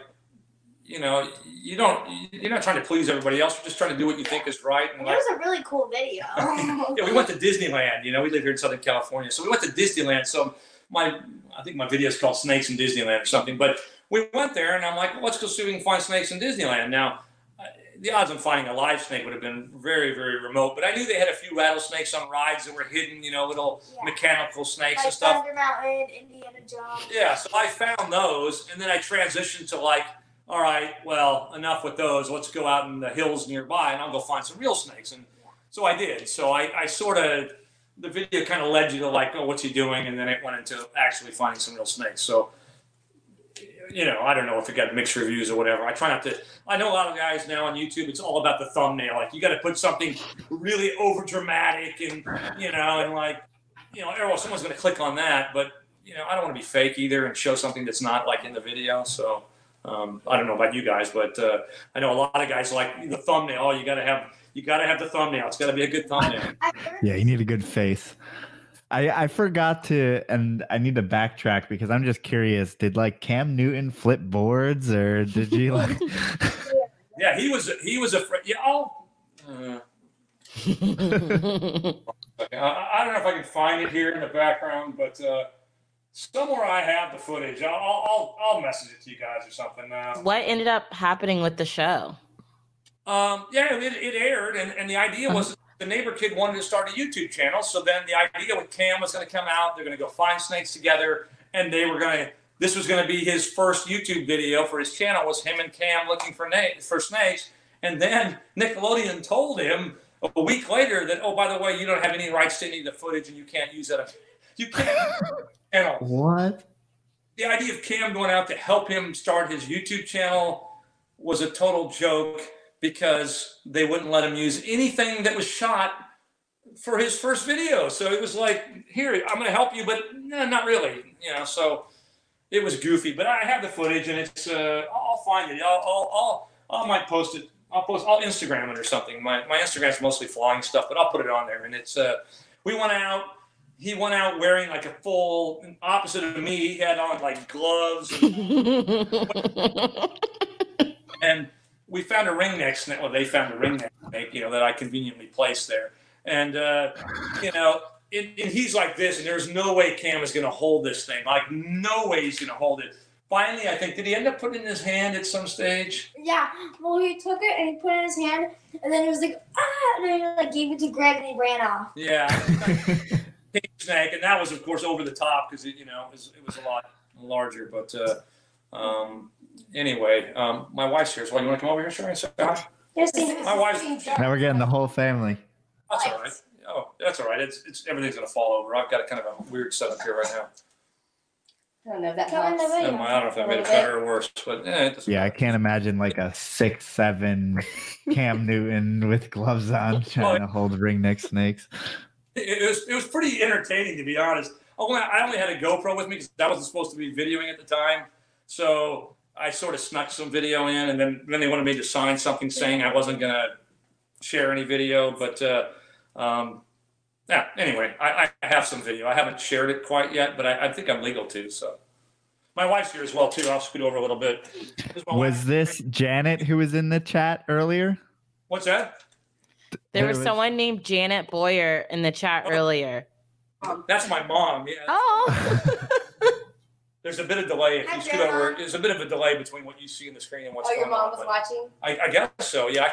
For me, guys, if you guys are watching, I can see like sort of what's going on the screen, but I can't read any of it. So if anybody's saying something, I don't know what it says. But anyway, I'm Hi, trying. people in the comments. Anyway, my wife, when she met me, I didn't have this snake hobby back then, right? Like, No, definitely not. You had a snake that was in an aquarium that you kept. And I was like, well, I don't know. I don't really like snakes, but that's the little one. No big deal. And then lo and behold, it turns into this. So yeah, I've had to learn to, appreciate snakes for sure.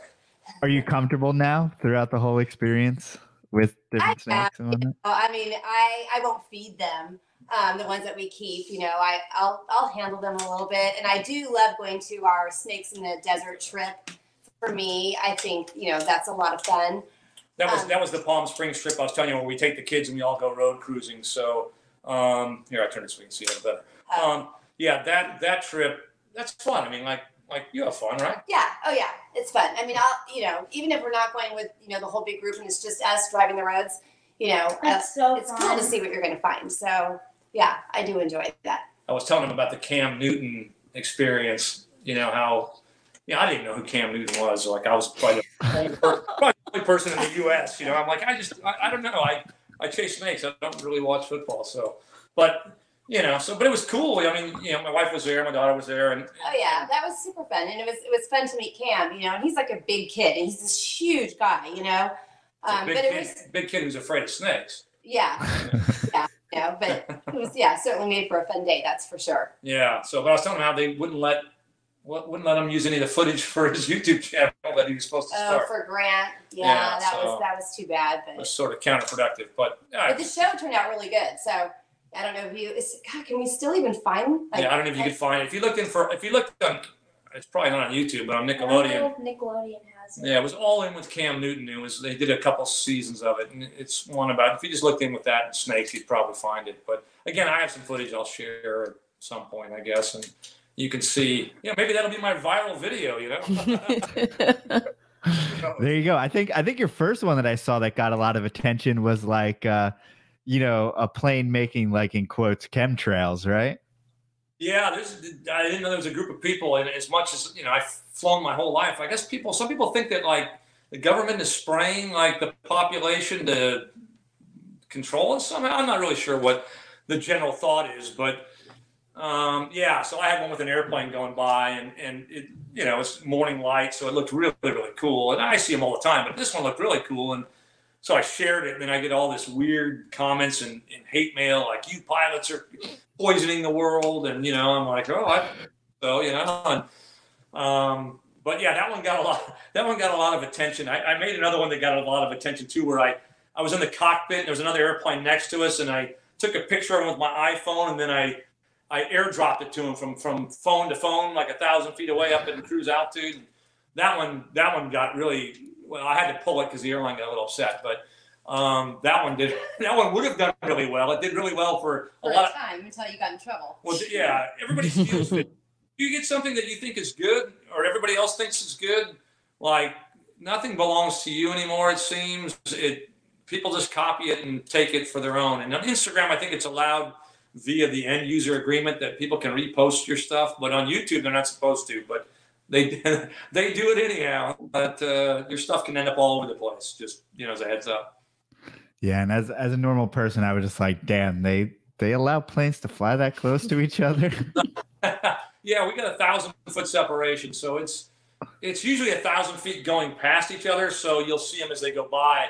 Over the Pacific, like I fly to Asia quite a bit, and because of the way the wind patterns are, everybody flying to the U.S. flies south. Everybody going to Asia flies north to get out of the winds, and because of that, you don't have opposite direction traffic. So then we'll fly next to each other 1,000 feet apart. So we're not always next to each other, but it's like fishing. If I see a guy up ahead of me, I just give a little power and reel him in, and I get him up nice and close. And I don't know, something to look at. It's pretty impressive. Flying 1,000 feet away from you, it's pretty cool. Have you been able to get any of your pilot coworkers to come herping with you? Yeah, I've taken a couple with me. Maybe 2 or 3. Most of them think I'm out of my mind, and that I think the general perception from the average person, when you tell them you're going to go out in a jungle looking for snakes, they think that like snakes are around every corner and in every bush, and that you'd be lucky to walk out alive. And the funny part, you had to survive by eating snakes in the jungle. You probably die because you wouldn't find enough to sustain yourself. It's just finding snakes is not easy like people think it might be. There are some places like those pit vipers in Thailand. We saw a bunch. When I was in Bali, there was a bunch of snakes in certain areas. But all in all, most places, it's difficult. It's just difficult. And that's what makes it fun and frustrating at the same time. Yeah, it's finding things that their whole life depends on them not being seen. Yeah, that's exactly it. Guys are like, why do you go out at night? And I'm like, well, those green snakes that are in the trees, like, good luck finding that in the daytime. It's just not going to happen. You're going to walk right by it. Even if you know what you're looking for, you're just not going to see it. So for those who really don't go, herping or looking for snakes at night, in the tropical areas, most snakes will sleep up in the trees. A lot of them will. And if they're sleeping in the trees, they typically pick the branches that are overhanging so they can drop off into the ground if they have to. So with a bright flashlight, the scales are really shiny and reflective. So it's an easier way to find snakes at night. It's not easy, but it's 100 times easier than finding them in the daytime. And will you happen upon, an animal scurrying across the trail, or is it usually up in the trees?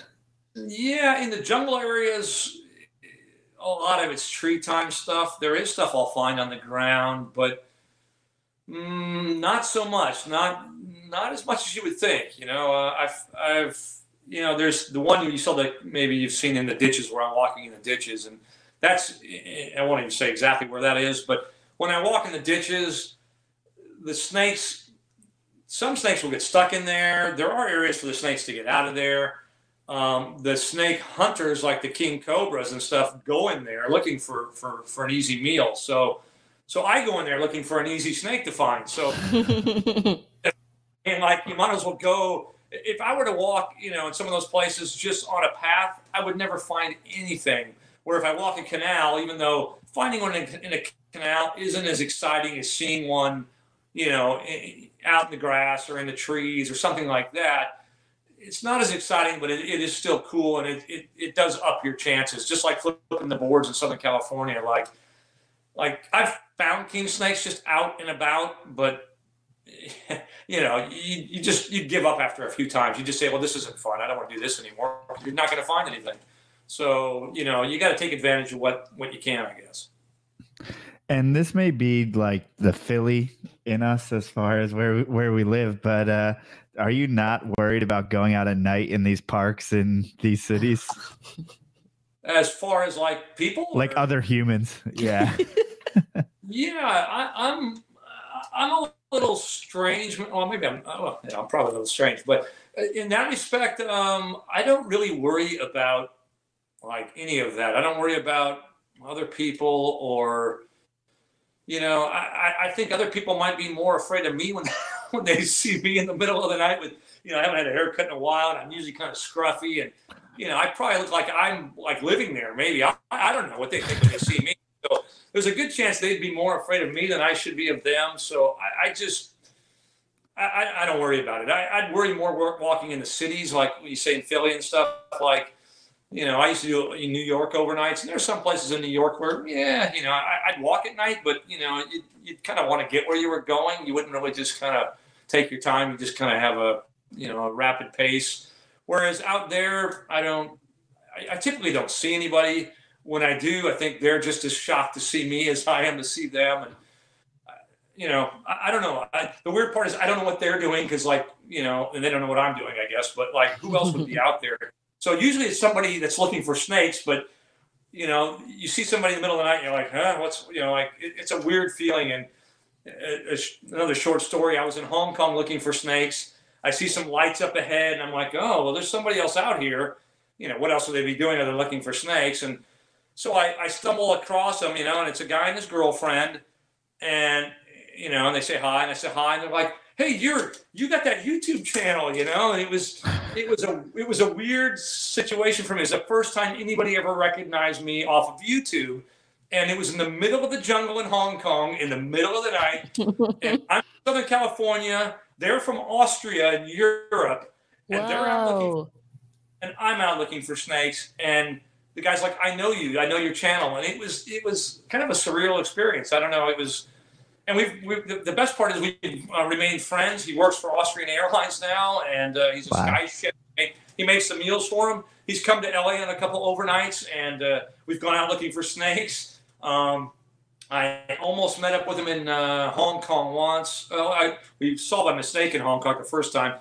We almost met up again. I think it was in Singapore. But anyway, we've become friends, and he's always sharing where he's going, and I'm sharing where I'm going. And it's weird how the world works out like that, where, an unlikely meeting of two people, like that ends up being a friendship. So that's kind of neat.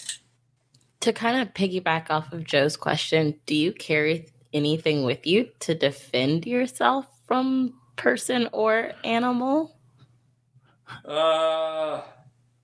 Let's see. Mosquito spray doesn't count, I guess. Yeah, my snake hook, I guess. I don't know how much that would do.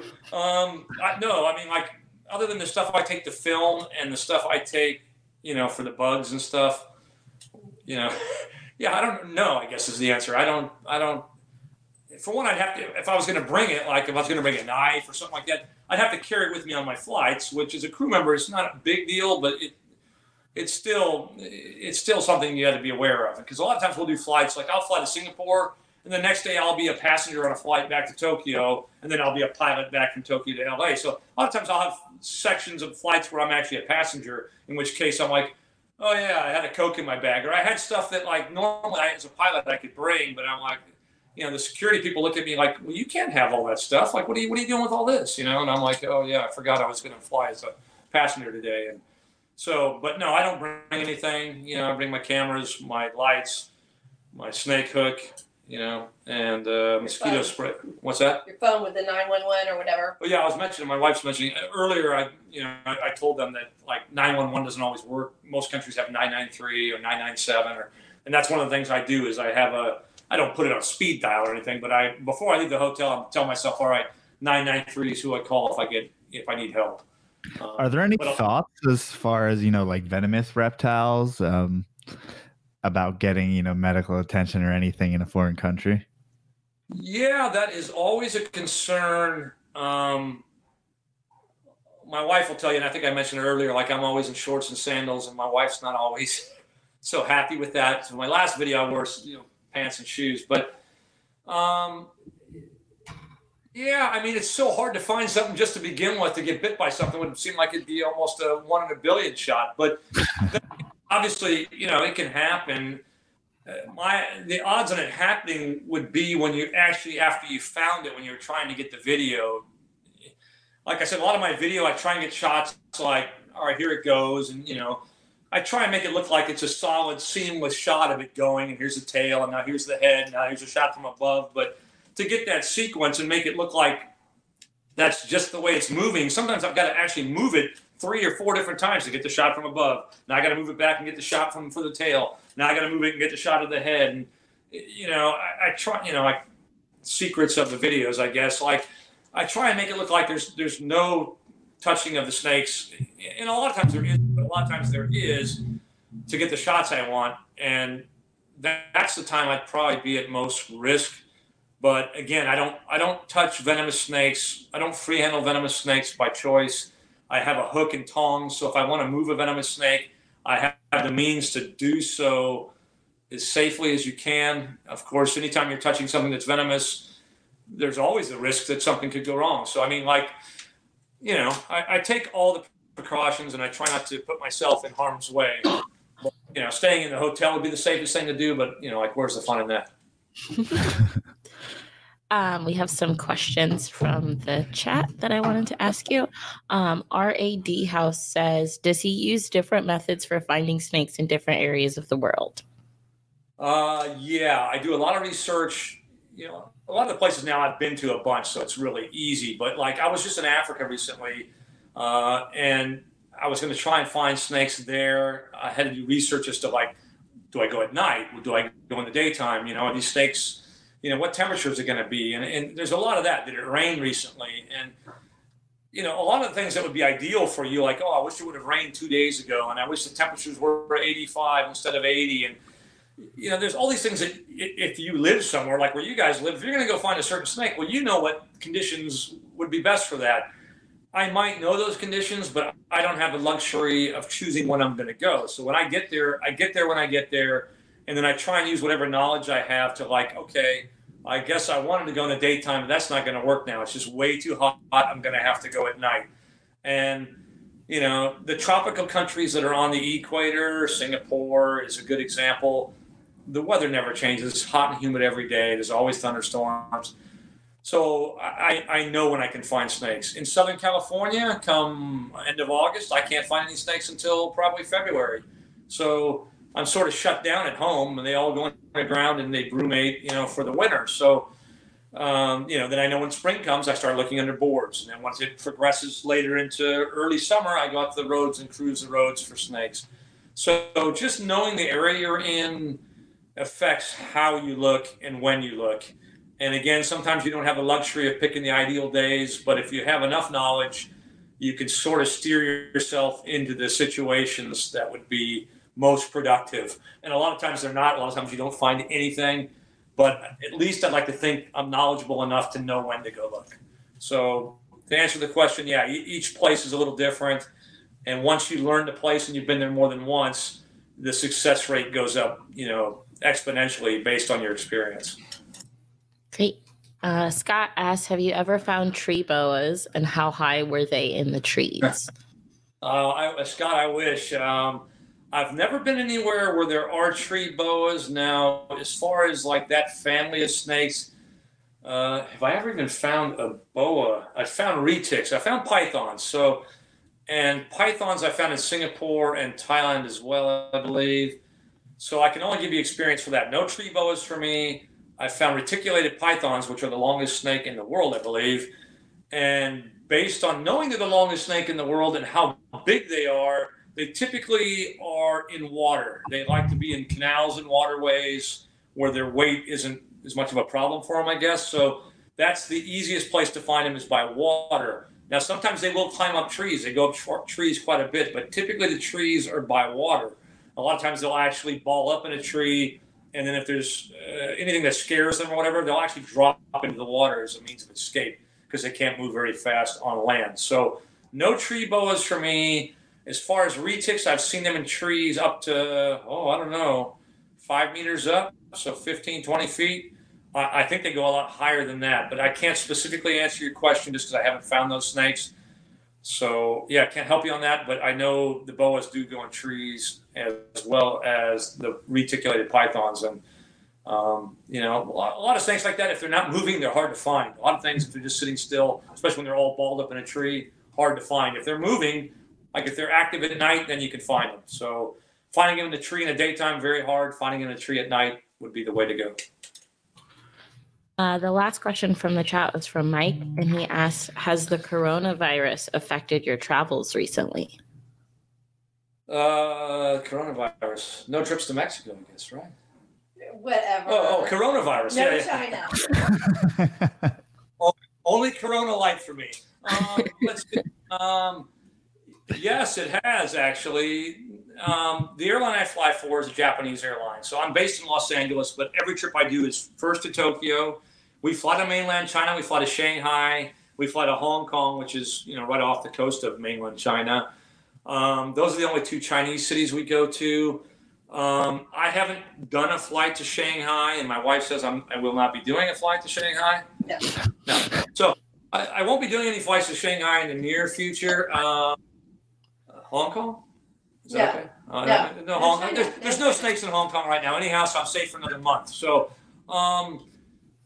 in Tokyo, which is, you know, Japan it's a long ways from China. I mean, you know, it's not like it's right next door. On a map it is, but it's, you know, there's a big body of water in between. But a lot of Chinese people do visit Tokyo. So everybody in Tokyo, all the local people, 99% of them wear masks. Everybody I see wears masks. Not the pilots and the flight attendants or anything so much, but the locals that live there all wear masks. Like, it's sort of bizarre. I've never do it for like pollution and stuff. Yeah, they do it. They do it anyhow. Like if anybody is sick in Japan, you guess you're just raised. If you have a cold, you put on a mask and you wear a mask until you're not sick anymore to try and spread, you know, to keep the spread of germs down. But you know, like lately now, everybody wears a mask, so that's a little strange to see. Our flights, we have I fly cargo flights, and a lot of the cargo flights coming from Shanghai, they're usually full. We have like 200,000, 250,000 pounds of freight, and now they're mostly empty. So business-wise for the airline, that's a huge deal. And, you know, I still have a job, so it hasn't affected me as far as working goes.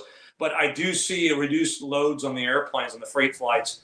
And, you know, personally, and this is just me, and people are going to think the total opposite. I don't really worry so much about stuff like that. And so I don't know. I just don't worry about it. Maybe I should. But I don't watch the news much. The last I saw was like, I know there's been a lot of deaths, and I feel terrible for the people that are affected. But I think the mortality rate is still more around the lines of the flu, I think. But I think a lot less. A lot less. It's way less. You know, I know there's one of these, I hate to say it like this, but like flavor of the month type things where like something becomes really big in the news, and that is like what everybody talks about now, and like one news station reports it, so they all have to report it. So then it becomes like the thing to talk about. So, you know, I don't know. I'm not downplaying at all, and I have no statistics or anything to say one thing one way or the other. I think it'll be a case where another month it'll just sort of disappear, and you won't hear anything about it so much anymore. But I could be wrong. I don't know. But I think statistics say it's actually less deadly than the flu, and you know, no one really worries about the flu that I know of. I mean, I don't worry about the flu. I don't get a flu shot every year. If I get the flu, I get the flu, and I'm sick for a few days, and then I get better and I go back to work, I guess. I don't know. What do you guys think? Yeah, and that's something to where I don't know. We went to this museum recently about Philadelphia, and literally like we had no idea how bad of people. So many people died from the flu in Philadelphia. When I can't tell. It was in like the 1920s. Yeah, it's like in the Depression era, or even later than 20s. But it's just so weird because we think of the flu as such a little thing right now, but at one point it was huge and a huge problem. But I mean, coronavirus, we went to Orlando and like a bunch of people had the mask on, which is weird because no one here does it. But yeah, I mean, like you said, comparing it to the flu, I mean, we don't even care too much about the flu. Why would we care about I did coronavirus? get my flu shot. Yeah. I did get. I think anything that's new, anything that's like, what's this? We haven't heard about this. And then all my friends are like, that comes from snakes, and that's like, somehow that got in the news that snakes were involved. So then everybody came to me like, oh, looking for snakes, see how deadly that is? They carry the coronavirus. And I'm like, I'm pretty sure that's not the case, but, being a cold-blooded animal, they usually don't carry diseases so much. But anyway, I don't know. I'm not downplaying anything because, one life lost is, one too many. But statistically, I think it's going to end up playing out to where it'll fall in line with the other, things we have. And I'm hoping that's the case. I'm hoping it just sort of reaches a peak and then sort of, there was a SARS incident that happened, that was a while. That's been a few years now. And I think that was way more deadly than the flu and definitely more deadly than this is. And that's sort of disappeared. So, my hope is it just disappears and, I don't know if it'll ever truly disappear, but hopefully, I don't know. Hopefully we can deal with it the best way we can. And I take precautions. I do my best. I don't go around wearing a mask, but at the same time, if I see somebody who's sick, I don't go up to them, or anything like that willingly if I don't have to, I guess. Do you have strict precautions as a pilot to not fly when sick, or is it kind of? Yeah, it's the biggie now is alcohol. That You say now. That's frowned upon. It sounds ridiculous, but we have strict rules: 12 hours, no drinking 12 hours before you're flying, and all that. But that makes common sense. Like you wouldn't do that, but there are people that don't go by the rules of everybody else, I guess, and there are people who have problems, and sadly sometimes those problems carry over into their work life, and so there's been cases of people that have been, got in trouble for drinking and flying, and a lot of countries, you land in the U.S., it's like, okay, well, you got a union that protects you, and you got to go through all the drama that goes along with it to try and save you. You do that into some countries, you go straight to jail. There's no court case. You put other people in danger and you're going to jail for it. And rightfully so in my mind.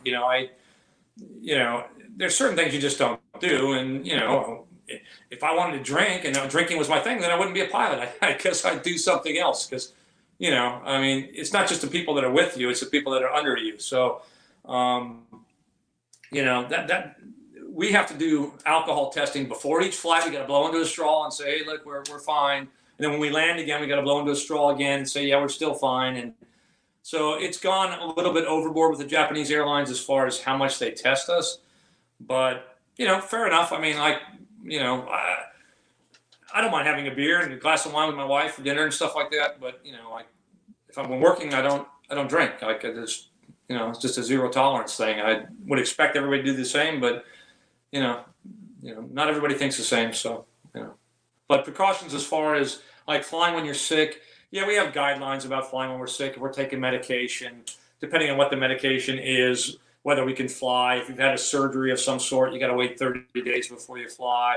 We have a lot of stuff, but I don't even know. A lot of it you won't know until something happens to you and you're like, oh, let me look and see what I have to deal with here. But the biggie is your ears. Typically when you're flying, I don't know if you guys have flown when you're sick, but like when you descend when you're sick, it's terrible. Yeah, it's terrible. And it's like literally as a pilot, like, you guys have to choose in the back. But like if I'm a little bit sick and my ears are still bothering me, but I'm okay to fly, but I'm like, oh, my ears are bothering me. Like I'll start my descent like 300 miles earlier. So I can start this gradual, so I don't have to be at the mercy of who's up front. I'm like, oh, I can take care of my own ears. And, so, but yeah, the ear thing can be a real pain. My wife was a flight attendant for quite a few years, like 15 years. Somewhere around there. Yeah, so she knows about that too. So, would they let you fly with being sick, or what was the rules? No, if we were like sick and we had a fever, then of course, we wouldn't fly. But if we, had a tip, am I even on? Yeah, it'll take a while. There's a bit of a delay, but you're probably good. But anyway, but if we just had like a little cold, we just control it with cold medication and hope for the best. Yeah, but she had people in the back, so when you're in front of everybody else, it's probably worse. Up front, it's like if you're a little sick, it's like it's not fun, but it's not like everybody looks at you like, oh, great, So It's just the ears is the biggest thing. And I've had a few flights where I'm like, oh gosh, make it go away type thing. Yeah, when we would have tricks for the passengers too, if they were like dealing with ears. Oh, here's tips for the pros. You got some tips. This was just like an off the record thing. We would take styrofoam cups, and if you take paper towels and you'd get them in the hot water, like we'd use a little coffee maker thing and put hot water, then they're nice steaming hot, but not dripping. You want them ringed out, and you put them in the cups. And if you hold them over the ears, then it does something with the pressurization, and it totally relieves, any ear pain. So it's a little trick. And you look really cool as well, so that's also a plus. You think that's real, or do you think she was just messing with some passengers? Like, oh, this is good. Oh, it works. Look at me, I'm Mickey Mouse. The along the way, so yeah. There you go. Pro tip right there. If you got a cold, put some styrofoam cups in there. There you go. Well, I mean, last time we flew Spirit and Frontier, and there was a dent in a plane, and also a little bit of a little squabble. I don't want to bring it up. We sat on the plane for an hour and a half because there was a dent in it. So say that again now. You guys were delayed departing? Yes, we were delayed for an hour and a half because there was a dent in our plane. Well, you don't want a dent in your plane. There's a pilot. They said like everything was good to go. It was just like bureaucracy stuff. Like they had to take pictures and send it off to headquarters and like get it approved and like all this annoying stuff. But yeah, it was an hour and a half. Well, my last flight, I went through a place called Djibouti, which most people don't even know where Djibouti is. It's in Africa. It's by Somalia. And wait, I thought everyone knew where that was. Growing up? Yeah, Eritrea, all those weird places. Anyway, that's funny. We had the door, one of the cargo doors got bent a little bit, and it turned into a big deal because out there's no support. There's no real maintenance center to get parts. And so, yeah, they had to send a picture off to Boeing, who makes the airplane, to take measurements and make sure everything was good. Then we had to get the approval from them, and they had to send it back. And there is a lot of paperwork to make sure you're legal to go. Even if they say it's good to go, you just don't depart 5 minutes later. It takes painfully long, and I'm not a real fan of Spirit Airlines. Is anyone? Thankful for Spirit because they got. My wife, she's from Kansas City, so she's thankful for Spirit because they have nonstop flights from LA to Kansas City. And they're way less expensive than most of the airlines. We do it for necessity. They start off cheaper, but by the time you want to sit with your family, by the time you want to put your bag, God forbid you want to put your bag in the overhead bin, or you bring your dog. You want to bring your dog along? Oh, don't even think about that. That's like $150. You just got to know the drill. That's all. Anyway, yeah, everybody's got their own thing, but for me, Spirit Airlines, yeah. You fly him. You fly him though. Yeah, I fly him. I might make a video. I think we reached our point where we're like, if we don't have to, I think we're gonna really try to. We could go Delta or even American. Yeah, I mean the people are nice and everything. It's just I get a little irritated when I have to pay for a check, not a check bag that goes underneath the airplane, but when I have to pay for a bag that ends up under my seat or in my overhead bin. For me, that's crossed the line. Like that. Why even put the overhead bins in then? Let's just get rid of them. If you got to pay $35 to put your bag in a bin, like Spirit Airlines, everybody has their little Spirit backpacks that are literally, they just barely meet the requirements for Spirit. You don't have to pay for them, and you can like cram everything you have in them or something. I don't know. I joke with my sister though when we got their tickets to fly out here. I said, just be prepared because you're going to need quarters for the bathroom. Yeah, yeah. Yeah, that's right. Yeah, but if they're going where you're going nonstop and it's convenient for you and you don't have to bring a lot with you, then it's a real inexpensive way to go. So, you can do that. You can. Well, we've gotten totally off subject from reptiles, and we are over our 2 hours. So, Okay. Lou, if someone wants to reach out to you, what's the best way for them to get in contact with you? Yeah, well, I want to say thanks to anybody who's watching that watches any of my YouTube videos. I make these for you guys. I mean, like I share the experience. I literally can't go anywhere without a camera anymore because I feel like if I find something cool, I can't share it with everybody. So if you like my videos, like subscribing to my channel means a lot to me. I usually just say, hey, subscribe if you want to at the end of my videos, but it actually means a lot to me. I like to see people that actually watch my videos, and I don't know, it makes me feel good. If you want to reach out to me, my email address is just my name, LOU, and then the letter B, and then the number 747. So just like my YouTube channel, LouB747 at Gmail. So, if you want that top secret spot, to go find those tentacle snakes, can't give it to you. But, you want some spot in Singapore for some Oriental whip snakes or something common, I can give you that. So, I try and help whoever I can, whoever reaches out. You can message me through Instagram or Facebook or, any of those too. So, yeah. Man, that's something I forgot to bring up. Tentacled snakes. And that's something that I feel like how many people have seen those in the wild? And everyone sees them and is like, I wish I could keep that thing in a fish tank. Yeah, I can't tell you how many messages and everything like, hey man, where'd you find the tentacle snake? Hey, where was that? Can you give me the general area of where you found that? And I'm like, I told the guy that I went with, I won't share the location. I won't share any video that reveals the location. And as much as some of these guys are my friends, and I'm like, look, if it was your spot and you told me not to share it, I wouldn't share it. So you got to respect the fact that I can't share it with you. As much as I want to, I can't. So I will say they're more common than people probably think. We found more than one, and I'm guessing you could probably find them in quite a few places if you sort of had a general idea of what to look for. And they seem like they would be super cryptic. I mean, how are you even able to see them at all? Yeah, they kind of come up and everybody says, like, if you try and keep one, you need to have the cleanest water. They live in only the cleanest water. That's why they don't do well in captivity. But where you find them in the wild is in the dirtiest water you could possibly imagine. So it's sort of opposite to what you would think. And if you look along the shores of canals and waterways that have some vegetation along the side, any of the vegetation that's growing in the canal, they'll be up there just kind of hanging across whatever's in the water. They typically won't be out of the water, but they'll be within maybe an inch of the surface, just kind of draped across a reed or a branch or whatever happens to be there. And it's easy just to overlook it and go, oh, that's nothing. But they're there, and they're there in numbers if you know where to look. So sorry, I can't tell you. No, I'm glad we snuck that in there. If you said tentacle snake without us elaborating, people would be like, what the hell? Why would you let that go? That video views. I don't no one really watches that video, and I actually think it's one of the better videos. So you never know how YouTube works as far as what videos people like to watch.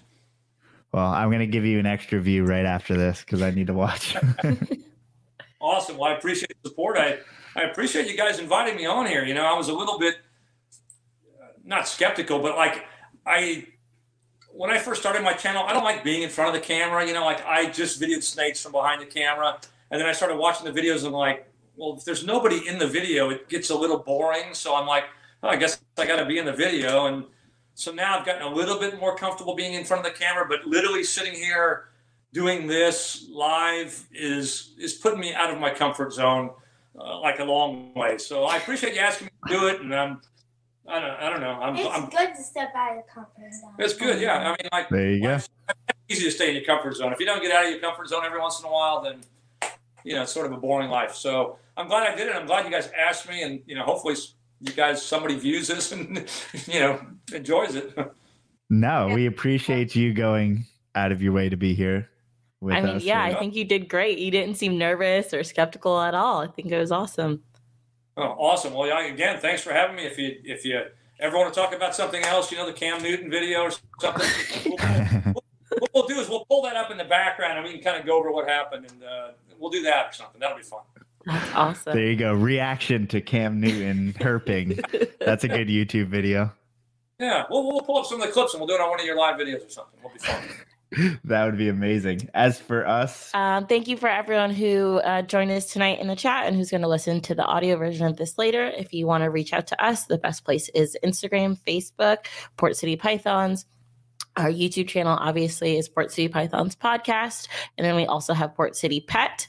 And then our website is portcitypythons.com. Email theportcitypythons@gmail.com. Man, we have too many things. Too many things.